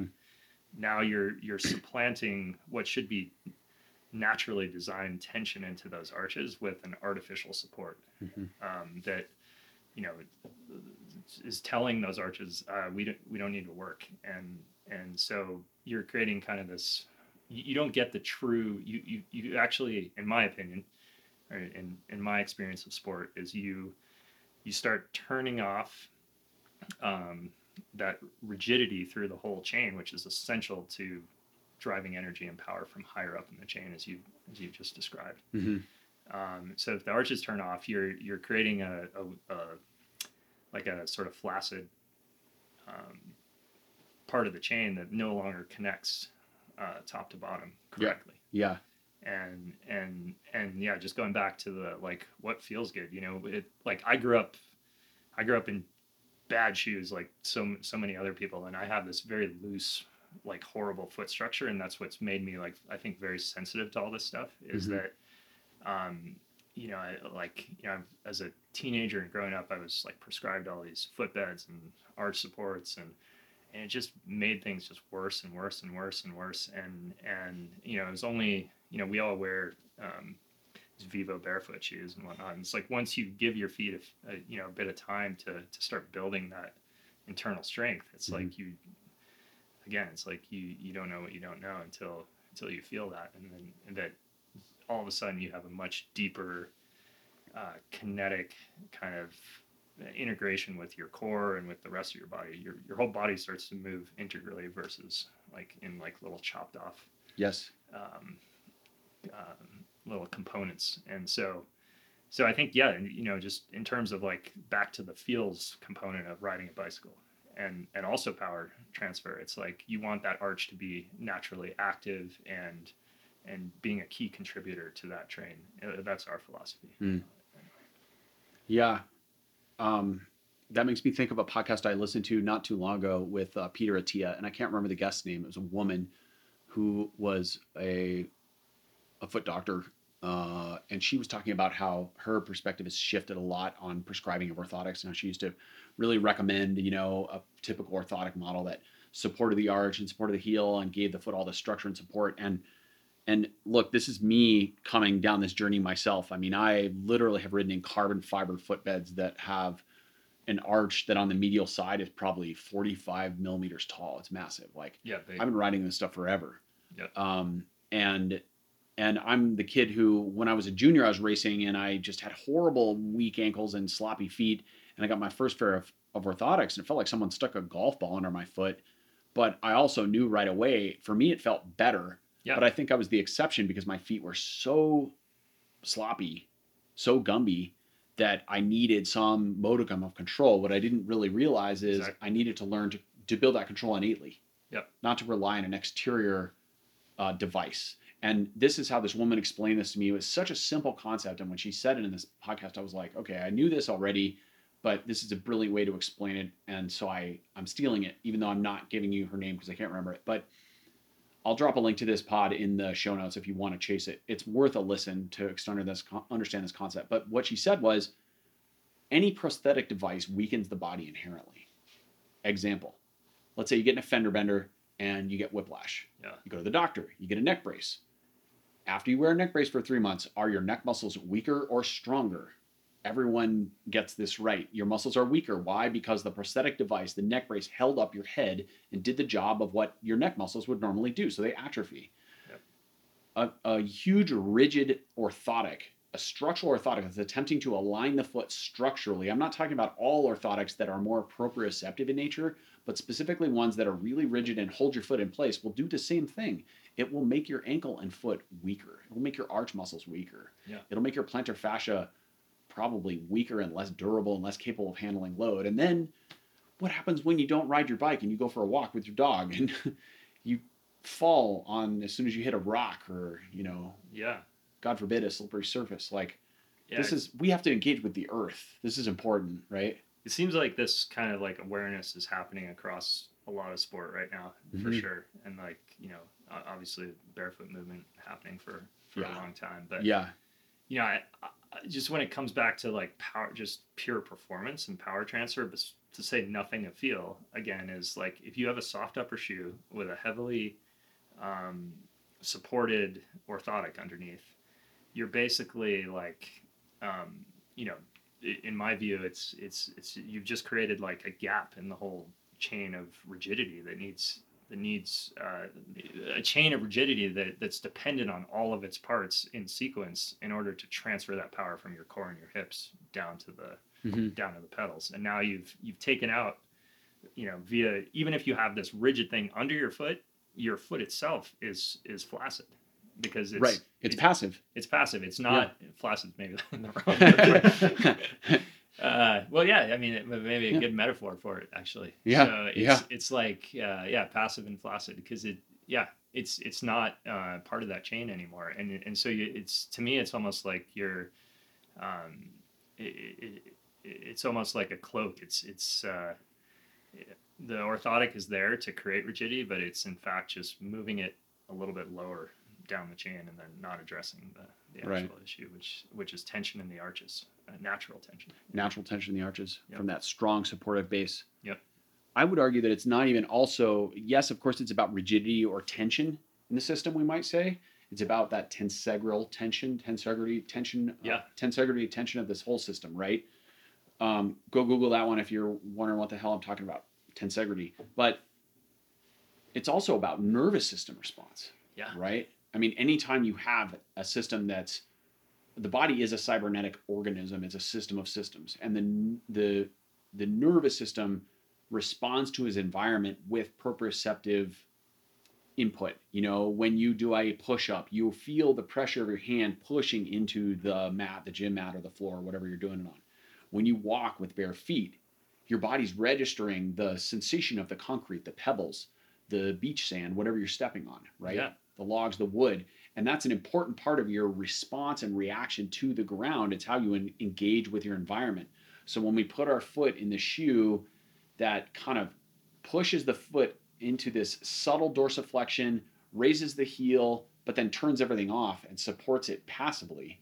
And then we wrap an upper over the top that doesn't quite fit and has pressure points, and then smush your toes in. Yeah. And then because your foot kind of simultaneously is being smushed, but also isn't really held well, so we're just going to tighten everything down extra. To create like the illusion of power transfer. Yeah. Yes. Yeah. These are the problems we're hoping to solve, right? Yeah. That's not the best scenario for sure. Agreed. And that's why we got into this. So Awesome. Yeah. Awesome.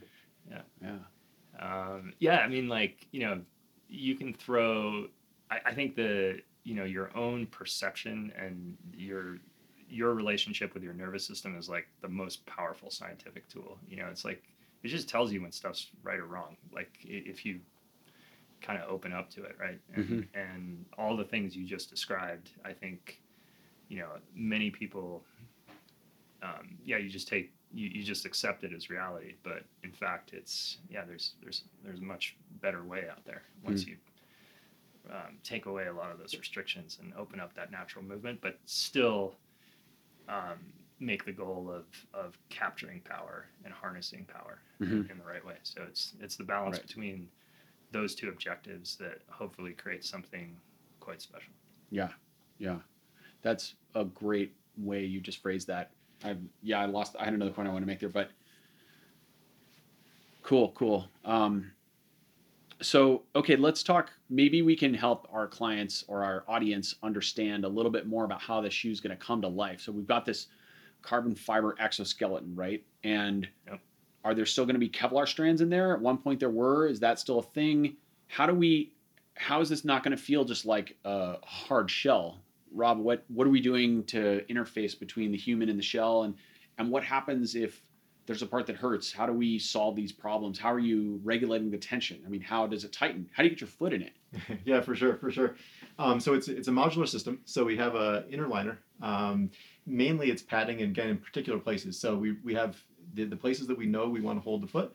We obviously need padding between your foot and the hard shell. But as close as possible. As close as possible, because it's the exact contour of your foot. We can get closer. We don't need a lot of padding. We don't need a lot of padding. Right. We still need a little bit. Of course, you need a bit. So we do have padding in certain places. So there is an inner liner that provides that comfort there. Again, we don't need padding in a lot of places, so we can let that breathe a bit more and be more ventilated. Then we've talked about the outer cover, the weather wrap. So we do have the option for different outer covers as well. And the exoskeleton is, of course, the main structure. So that's kind of the basic modular system. As far as of course, you need to get the monocoque open to get your foot in. So that's one of the inherent challenges. If we could just, have it permanently attached to your foot, that would be easier. Don't give people that idea. You might get clients who ask you for that. Yeah, we've always said, like, if we could just, put a screw into the calcaneus, it would really help our job, quite a bit. But people don't like that. So we do need to open it too. That's one of the main reasons for the clamshell construction. So when the viewers see the images, you'll kind of see this, again, clamshell holding your foot from the top and the bottom. Mm-hmm. So we are able to open that. Of course, it needs to be quick to get in, quick to get out, easy to get in, easy to get out. The exact buckle systems, we've actually had a few in testing for quite some time, and we're testing with quite a few athletes. You're super aware, and I'm sure a lot of viewers are aware of the highly iterative nature of product development. Mm-hmm. It needs to go through lots of tests, lots of iteration. So that part of it we're still refining. The beauty of the 3D printing, of course, is that we can test that on a daily or weekly basis. So one of the challenges, we talk about new technology that makes some of these things possible. Another interesting aspect of that is if you were making a carbon fiber shoe, typically you need molds. And so then, okay, you have to wait to CNC or other ways of making molds. By the time you go through a full iteration, it can be 1 month, 2 months, 3-4 months, just to get one iteration of that sample to test. And then you do a round of testing, get some feedback, and iterate and improve. You might be doing a handful of iterations per year, for instance, whereas we can basically turn around, a new set of prints in a matter of days, and within 1 week to the next, basically get our testing feedback and roll that into our next model. Mm-hmm. So basically, it allows the entire process to go a lot quicker. So, we're pretty close on a lot of these things, but I will say that we're at kind of an interesting time to be able to first release it, to be able to actually publicly talk about it now, Yep. and show, on the launch here, show renders and show the prototypes and show, the current state of it. And then we have a little bit more refinement to do into the full production. So that's kind of the exciting part of the process, when you kind of know you're onto something, you're getting some good performance numbers, and Yep. we have functional parts, and we've gotten a lot of good testing so far, and we still have a bit more testing to go. So. Nice. Yeah. And so just for context, so people know, we're recording this about the middle of May of 2021. The official launch is scheduled for later this year, we'll say. So this podcast will drop when these guys say go and they're ready for it to drop. So when Rob's talking about iterative processes, these guys have been working on this for quite a while. And what's the Origins project? What's your total timeline? When did you first wake up one day and go, I'm going to make a shoe? Well, it's actually, I won't get into all the nitty gritty Genesis story stuff, but once we actually started printing shoes has been about a year from now. Yeah. Right now, just under a year. And, in prior projects, like Rob alluded to, it's like the nature of doing things through traditional composite processes and R&D, that's what's just so mind-blowingly kind of wild sci-fi about this thing, I think, is just the iteration around the algorithm to go from scan to print is Mm-hmm. And how the shoe fits and how it functionally works. We've been through hundreds and hundreds of iterations, I would say. Wow. Yeah. Whereas in a traditional process that would take literally years upon years upon Right. years to get to this level of precision and the algorithm. It's not just you scan your foot and then on your like you alluded to at the beginning of the pod is if you had a home 3D printer, it's not just so simple as printing your foot, right? There's so much complexity built into the fit algorithm and the performance algorithm to extract all of the kind of natural function that we've talked about, the force transfer and the fit. So Mm-hmm. you're manipulating that scan in such crazy ways to get to the end product. So yeah, we're as we sit here right now, we're about probably a month away from the launch reveal, and then production kind of probably 4 or 5 months out is what we're targeting right now. So you can imagine the foot is probably the most complex thing to work on. So everyone is unique. There's no flat surface on it. So we're trying to hold it. We're trying to constrain it. We're trying to make it comfortable. There's a lot of bony spots that are different on different people. We have veins and arteries and blood flow issues. And so it's just about one of the most complex things to make a product for. And so it's, first of all, it takes that number of iterations to get something right.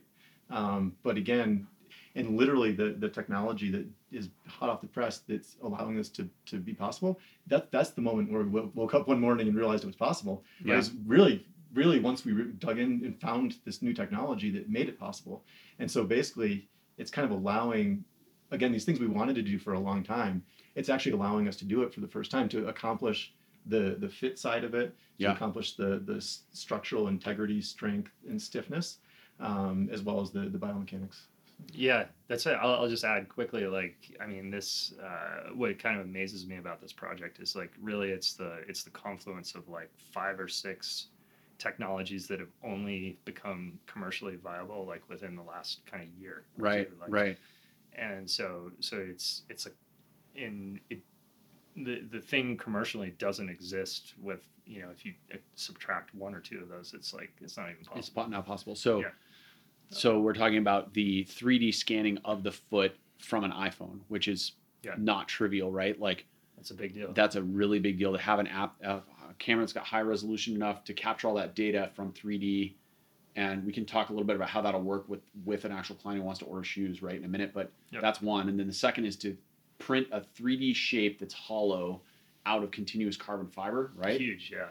That's like, you showed me some of the photos from that, Rob. Like, maybe we can post some of those on the Instagram feed or whatever. There's like 4 robot arms and like laser beams and stuff going everywhere. Like, it's Yeah. really cool. It's pretty modern manufacturing. Yeah. Yeah, it's like like the guys who developed the robotic carbon 3D printing tech out in San Jose Orbital that are partners of ours in this. It's like these guys are like literally like extraterrestrial thinking going behind this. It's for automated factories in space is how this stuff was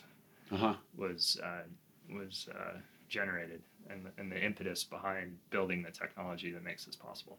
Right. So it's, I mean, just like, if you think traditional 3D printing is on like, usually on a kind of gantry system, and then you just the insane, like Rob said, the foot is this incredibly complex, crazy organic structure, right? And so to be able to print using kind of essentially infinite axes with a robot is quite insane, and just has opened up this whole new world, which in my mind is like a few years ago, it's like sci-fi stuff, like the ability to have this rigid, high performance structure that envelops your entire foot that's built exactly for your foot and built in a matter of hours is like, it's pretty insane. Yeah, not that long ago, a lot of the examples they were giving for any kind of carbon fiber 3D printing were, these brackets for planes and things that are always flat. Inherently, it's like, okay, you have some structural member that's got a pretty standard shape, and it's got a right angle here and a flat surface there, and right. Great examples, that's fine. But yeah, it's really only now that we're able to do that in a 3-dimensional space. A lot of those applications were interesting, but you could never do this in kind of a flat scenario. So. Yeah. Colby, I wanted to roll back to a second. You were just talking about the different things that make this possible, and so we talked about the scanning kind of being the upfront, and then we talked about the printing being kind of the main final step. But I'll also mention there's a big chasm between those two things, and that's, let's say, the third part of this. So there's a whole algorithm as well as automation and software component to this. So first of all is discovering that fit algorithm and combination of fit, performance, all the different parameters. Which is also, that's been something that's taken a lot of time just to get to that right algorithm. And then it's all the software to automate that, because it's just interesting when you get to, again, kind of futuristic type kind of manufacturing, mass customization. The problem isn't, okay, that we need tooling or something like that, or have to wait for injection molding tooling. The problem is that we need a CAD file unique to every person. So now we get a scan of your foot, and now we need another CAD file for you. In the past, it would have been we had one CAD file, one 3D file that was used for every single unit sold. Now we need to scale that. So there's a whole scaling component in there where it's, first of all, getting the right adjustments made to your scan to make sure that the end product is going to be the right fit, performance, everything else. And a lot of automation and software in the middle to basically make it possible to do this at scale. Okay. And so one question I'm sure people have then is, let's say I go to my local fitter, I get my foot scanned, he sends in the scan to you guys, I get my first pair of shoes, now I want another pair of shoes. Do we have to scan again, or using the same, it's once I'm in the database, you can make me my pair of gravel shoes, right? Which would be the G2 generation, right? Yeah, totally. Yeah. That's the vision, and ultimately, not to get ahead of ourselves too much, but you can imagine this tech platform, once the scan is in, it can apply to all sorts of different fun footwear, Right. like Right. gravel shoes or mountain shoes, enduro shoes. Yep. So Cool. so yeah, it's pretty cool. And like I think Robbie, you were talking about before, like custom footwear before from in my opinion, of like a developmental standpoint, from doing like plaster casts, like I think there's much less opportunity to put the precision and to really evolve that algorithm towards the end product. Whereas Yeah. here, where it's digital, it's like it's quite insane. Just Mhm.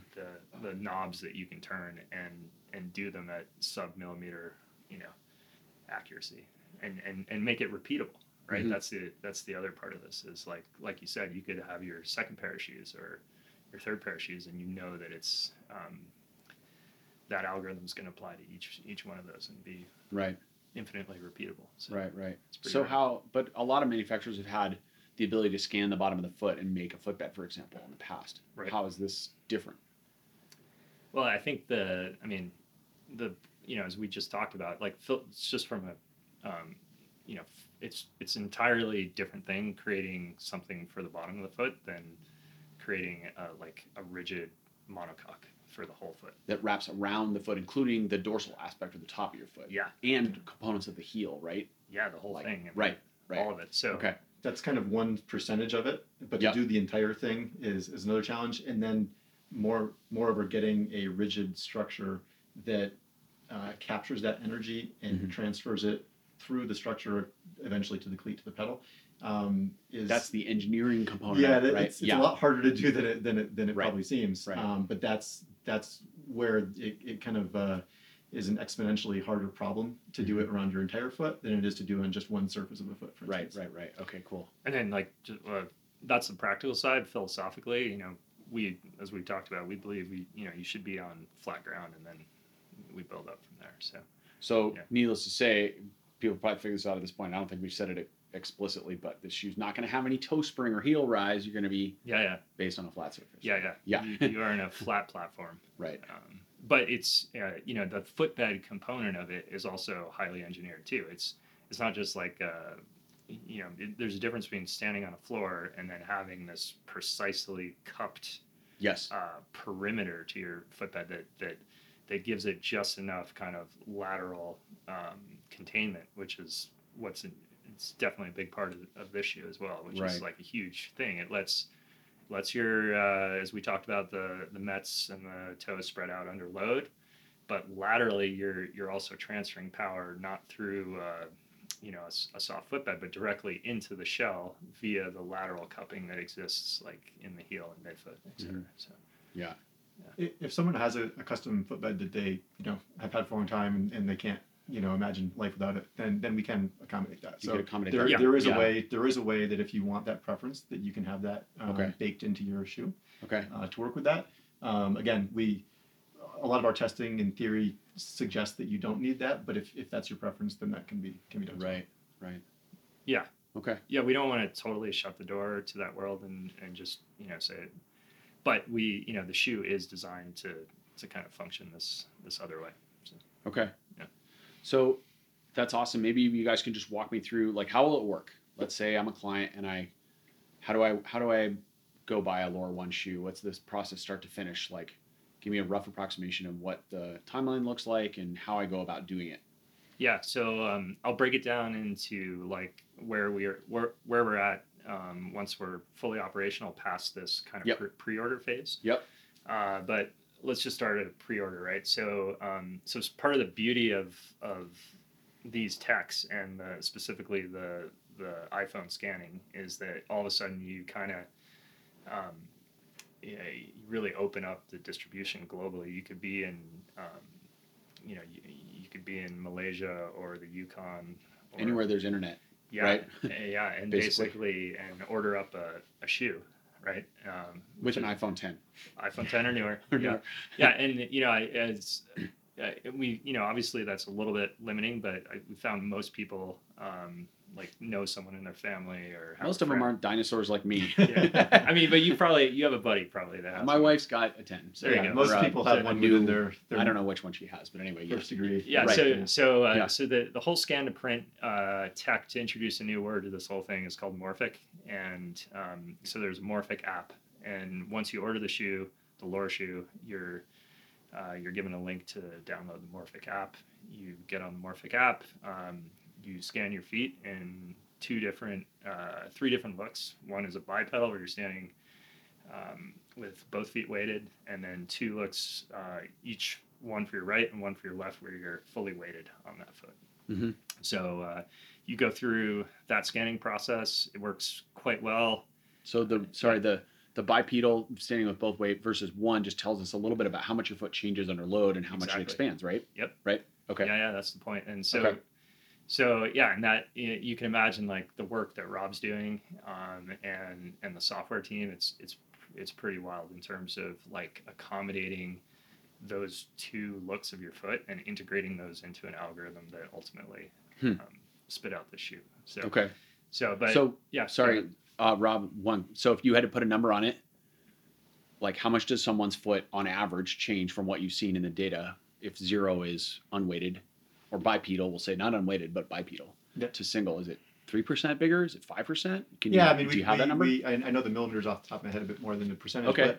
But we typically see 4 to 8 millimeters of movement on the medial side of the foot in kind of the pronation zone. Mhm. We see the toes elongate by 2 to 4 millimeters. Okay. We see the width of the foot change. So again, as you load it, we see 2 to 3 millimeters on each side of the foot. So the foot gets wider by typically a handful of millimeters there.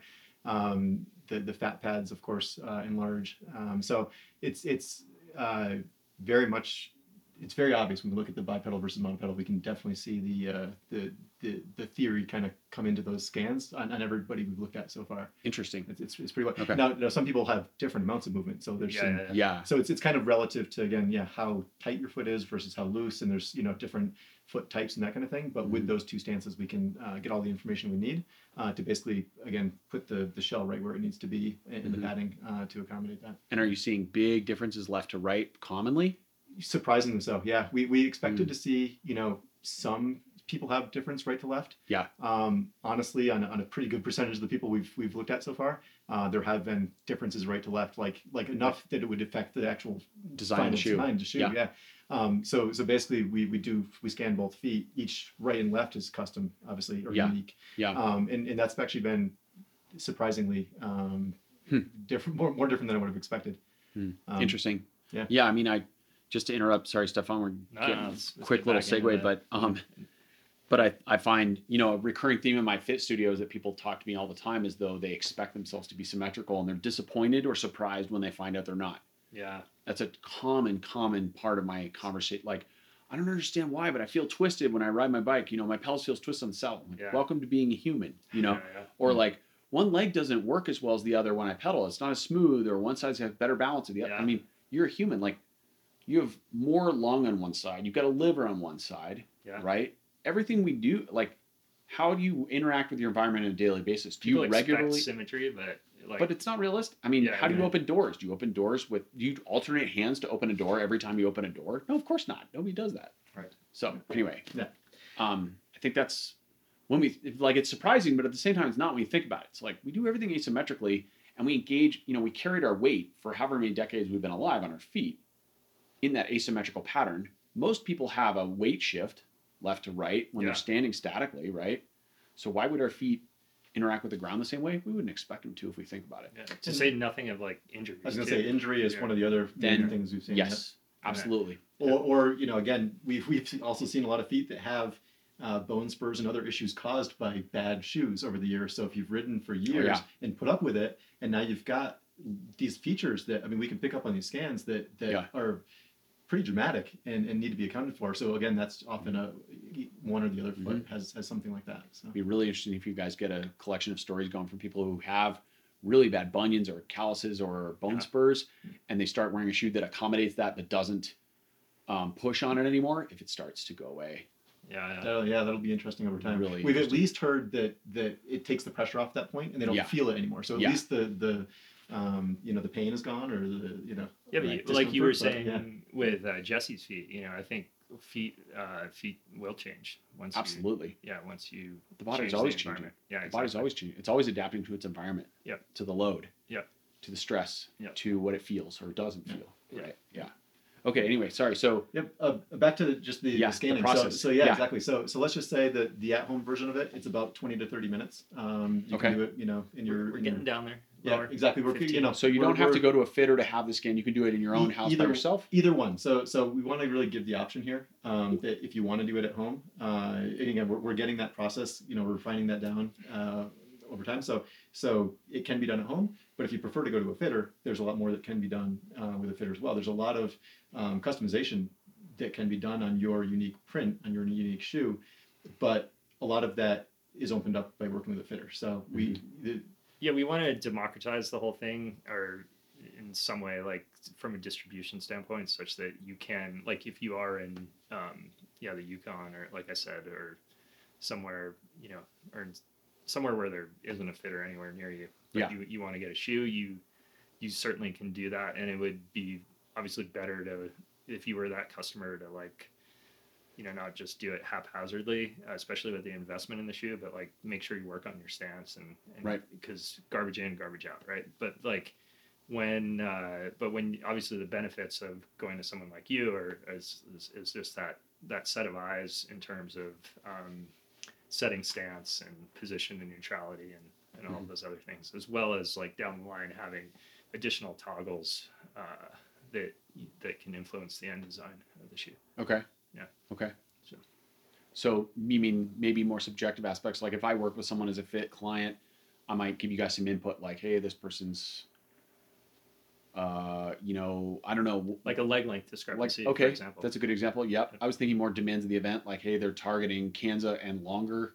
We're talking 8-9 hours on the bike. Does that not really factor into the, or maybe client history, like they've got a history of neuroma, right? There's a big one. I'm expecting you guys are going to end up with a lot of misfit toys because so many people come to me. So I have clients who come to me, they're on the verge of quitting the sport because they can't find a shoe that's not putting them in severe discomfort, but they love cycling. This thing's going to play itself out, obviously, as like it widens out. But I think like the standard fit algorithm should help a tremendous amount of people who have had any sort of fit issues, say nothing of the performance gains, right? Like, right.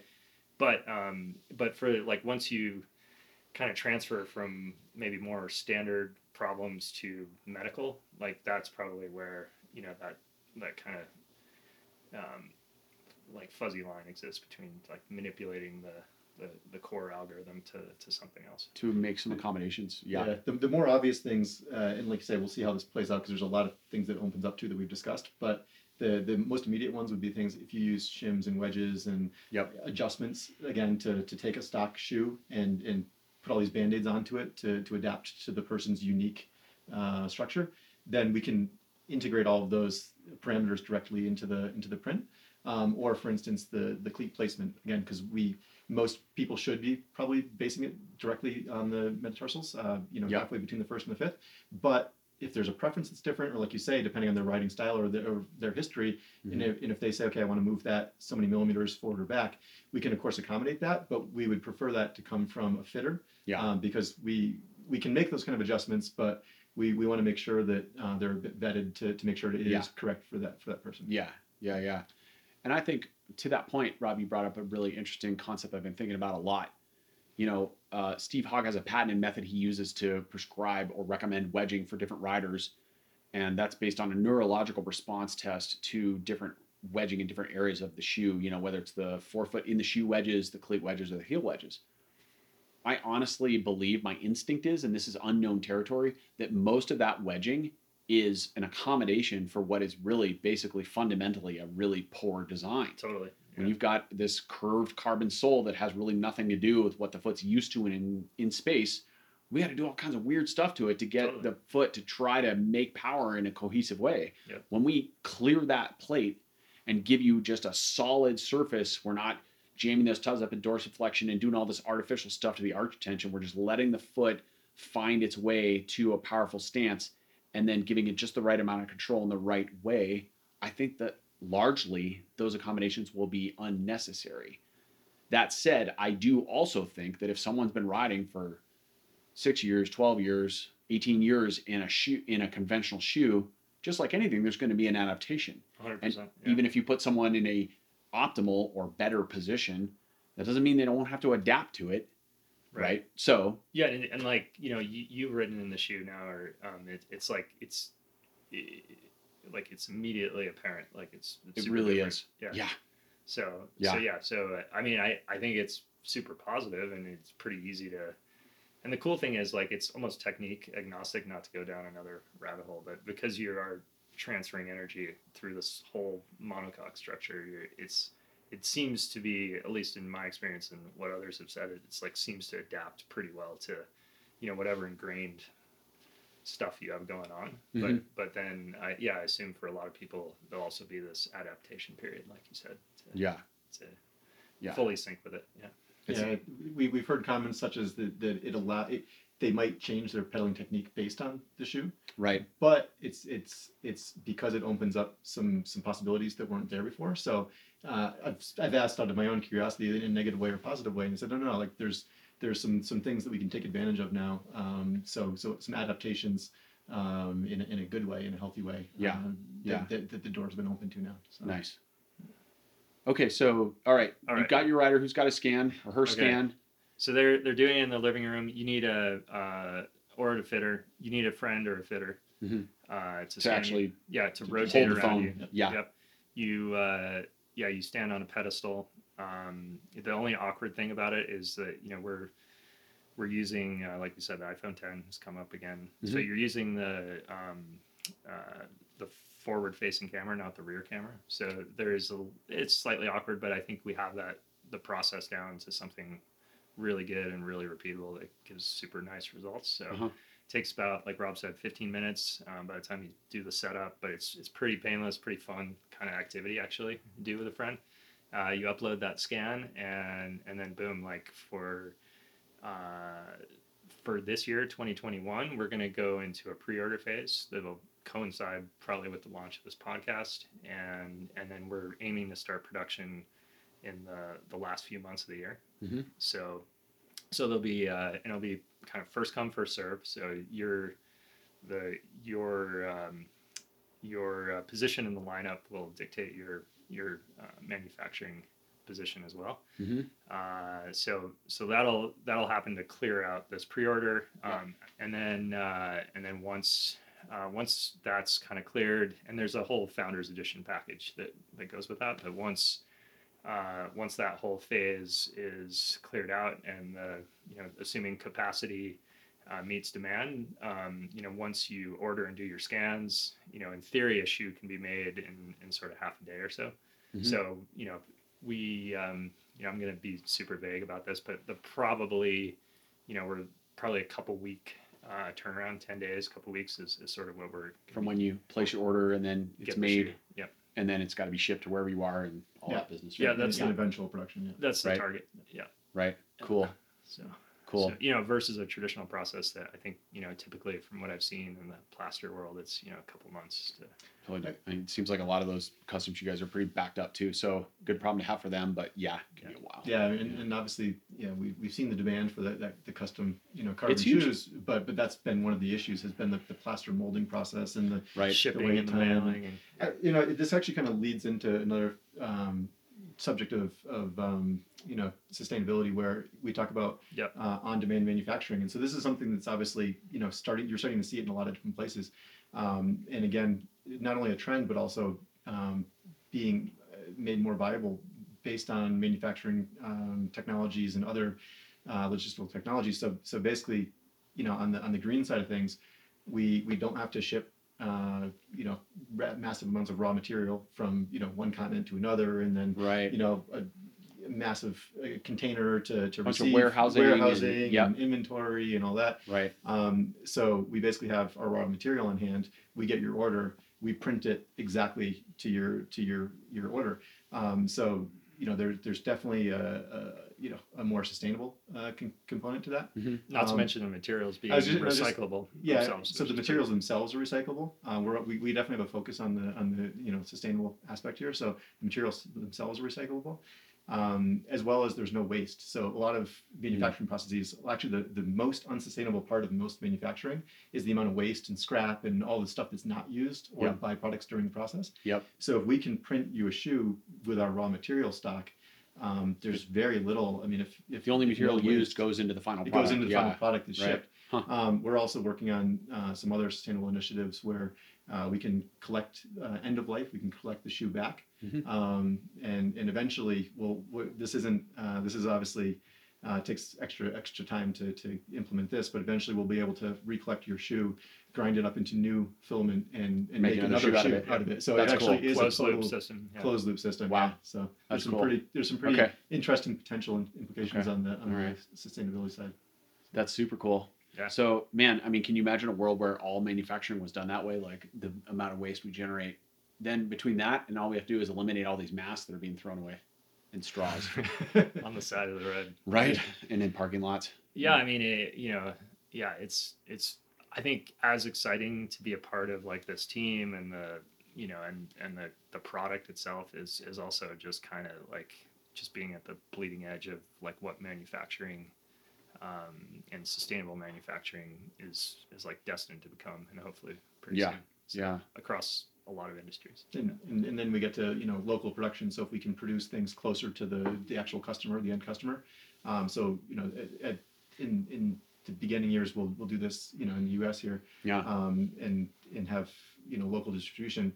Eventually we can have manufacturing centers around the world. So we could be producing in the countries or continents that the customers are. Right. And again, trying to cut down on shipping and cut down on other Buy local. emissions and Yeah. exactly. Yeah. Yeah. Yeah. Okay. Cool. Do you guys, I don't know if you want to get into pricing at all here, or do you want to save that for later? Ta-da-da. Da-da, the punchline. Yeah. Well, and that's it's $1,900. Okay. Yep. 1900 retail. That'll be the deal. And let's play devil's advocate. What if somebody gets a shoe and it's just not working? What's the process there? Like maybe they have some discomfort. Maybe they've got a point where it's like, oh, this didn't work. What happened? Yeah. Well, obviously, the first, to start, we want to make sure everyone's stoked on the whole thing. So, if it's not working for you, return it and full refund. So we're starting out with 30-day guarantee on it. So Okay. go ride it. But before that, I mean, obviously we'd like to work with the customer and try to figure out like, what's going on. Can we adapt it? Can we print another one? Can we, change the fit or figure out what's at the root of that. Okay. But fully guaranteed and Nice. I think we have in our mind that's really kind of revolutionary product on both a performance and fit perspective. So, and it's expensive, but it's only expensive in our mind relative to shoes that exist, right? Like, I mean, custom shoes, there is a precedent already for that price point, but For sure. we feel like this is a true performance weapon that's going to change not only your experience on the bike in a positive way, but it's going to win stuff too. So Yeah. if you think about it just in terms of value for money versus a lot of other cycling components, frames and Wheels, and aero and power stuff. meters, and all that. Yeah. I think Yeah. it's and performance claims forthcoming. We want those to be third party validated, but like the early stuff we're seeing is really super compelling. It's quite crazy actually, and I think the price definitely in our mind is justifiable based on performance and obviously all the kind of fit and pleasure elements that we've been talking about. So It's really interesting, just the connection between the human and the machine, the man and machine, the human and the bicycle. It's just really an unexplored connection, really. I mean, there's been a lot of research and development and other things into other components in cycling, and when you look at what people are spending per gram or per watt on other aspects. It's crazy sometimes. Exactly. Yeah. yeah, And so when we can see some significant performance gains Yeah. that are meaningful for racing for anybody out there who can feel that. Again, it's in context. I agree. I think you have two major slices of the market that are really going to appeal to this product. One is the performance athlete who wants all in. They're spending the dollars on the watts or the grams or whatever they perceive to be, less grams of drag, less grams of weight. They're all in on that performance component, and clearly the shoe is going to be a huge leap forward in that area. But also, I think you're going to end up with a lot of athletes who are just been struggling for years to find shoes that fit. And you add up, $1,900 is a lot of shoes, is a lot of money, but you add up how many pairs of shoes people have bought over the years trying to solve problems like this. Yeah, totally. I know a lot of clients personally who spent well over north of $2,000 on pairs of shoes over the years. They've got them sitting in their garage because they're just can't find anything that works, and that's even just regular riders who maybe have a bit of an odd foot or whatever. You talk about people who are dealing with neuroma or different other challenges, right? Hip problems, knee problems, hip replacements, etc. Broken ankles, limits dorsiflexion because of weird sporting accidents or life accidents, car accidents. Totally. Yeah, when we see people, we talk about the right-left discrepancies, and we see people buying two pairs of shoes because they need one size in one foot, another size for the other foot, or we see again these bone spurs and other medical problems created by the shoes themselves. Yes. Didn't even talk about the cost of that. So. Yep. Yeah, on the value proposition again, the analogy I like to think of is like a race car, right? You can have like just the most imagine a Formula One car or any race car. You have the F1 engine, and then you have this most amazing chassis, brakes and wheels and tires. But in between those two is a transmission, and if the transmission is shitty, that power is not getting to the chassis. Right. And the car is, relatively worthless. So it's the same thing here. And I think, it's time to like relook at what the shoe actually is. It's not just fashion with a stiff sole. It's like a critical performance component in the overall chain. So I think, especially if once numbers come out and, to say nothing of like athlete longevity and injuries and just sheer pleasure of having the body feel more connected to the bike, that sounds like more soft, but I think it's super real. It's like it's fun, like your bike is much more fun when you have a transmission like this. So when you put all that stuff together, it makes a lot of sense. Yeah. So the first generation will be focused on road, right? Yep. And we'll have 3-hole look or Shimano cleat compatibility, or correct? Speed play. Or 4-hole speed play. Those will be the flavors. Yeah. And then are there options for people to put like crazy rainbows and unicorns on these things, or how's that? Or is it only any color you want as long as it's black? What's the black aesthetic look like? Yeah. So you'll see it. The launch will coincide with this podcast, and the exoskeleton is black. Because it's made of carbon fiber. Yeah, you can't have which is also black. neon green carbon fiber. So, right. Yeah. So that's the core form factor is like the exoskeleton with this padding and liner underneath it. So it's black exoskeleton, white liner, and then as part of the Founders Edition, you get a whole bunch of fun, cool accessories, but limited shoe covers too. So we'll have a knit colorway and then a black and a white as well that'll ship with the Founders that won't ship for like subsequent orders past the pre-order stage. So okay. So yeah, I mean it's the whole thing's like, yeah, it's obviously pretty radical, and the form factor, the look is also, it doesn't look like it doesn't look like a normal shoe. The normal cycling shoe. Nope. So yeah, that's the deal. It was designed to perform first. Yeah, you can figure out the rainbow colors later. But yeah, like extra watts is pretty sexy, and so is foot comfort. So right. Yeah. Agreed. We're doing. Sorry, I was just going to say like performance first for sure. And a lot of the optimization now is going into just kind of optimizing down everything, kind of streamlining. Looks matter to some degree, so we want to get it to be as appealing as possible as well. But the color conversation is one where for sure. We'll take the Ford philosophy for now. Yeah. And that's easy to, have different covers later on that go with. Yeah. Cool. That sounds awesome. Well, thank you guys so much for taking time to come in and chat with me about this today and let everyone know what the shoe project's all about. I'm super excited to get riding these more. And, as of this time, we're here, like I said, we're in May, so we're just going to be filming some cool content for the website this week and Yeah. dialing in some stuff in that respect, right? Yeah. And Colby, like, big thanks to you, man, for being a part of this thing. Yeah. It's like we're sort of came from this as relative outsiders from cycling. Like, we came from skiing and snow sports, like we said. So Mm-hmm.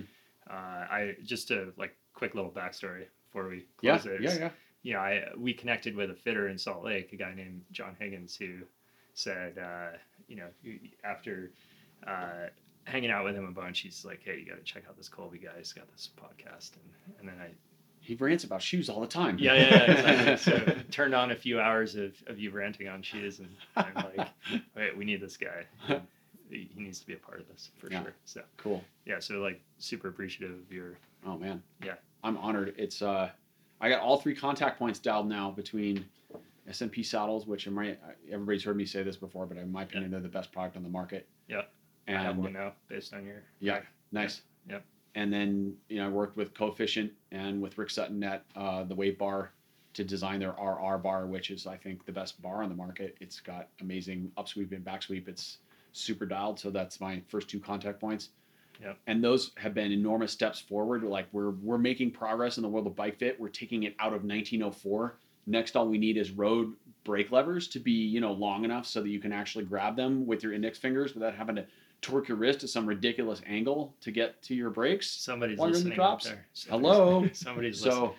So that's the next one. But the last major contact point is by far the most challenging and intricate, as you guys have explained today, is shoes. I mean, this is not a trivial project you're undertaking, and I'm so excited to see people ride it. We've got some World Tour riders who are going to be rocking these things. We've got some triathletes that are in negotiations. We've got some top end ladies that are going to be racing them as well. So be on the lookout for the Lore One ambassadors out smashing races near you. Yeah. That's going to be a fun journey. Totally. Yeah. So. All right. Well, thanks, guys. Thank you. Thanks for having us, All Colby. Check out the shoes. And Stefan, if you just tell us the website so everybody knows where to go. Yeah, it's lore.cc and at Lore Cycle on Instagram. So. Awesome. All right. Thanks, guys. Cheers. Thank you. Okay. All right. Sweet. Thanks for listening. I'm really glad you're here. I believe now I will have a much better rhythm to introduce and release many more regular episodes of Cycling in Alignment with Colby Pierce. I appreciate your patience while I dealt with all these exciting projects, and onward. Attention, Space Monkeys, public service announcement. Really, technically, it's a disclaimer. You already know this, but I'm going to remind you that I'm not a lawyer and I'm not a doctor, so don't take anything on this podcast to constitute lawyerly or doctorly advice. I don't play either of those characters on the internet, which again is self-evident. Gratitude.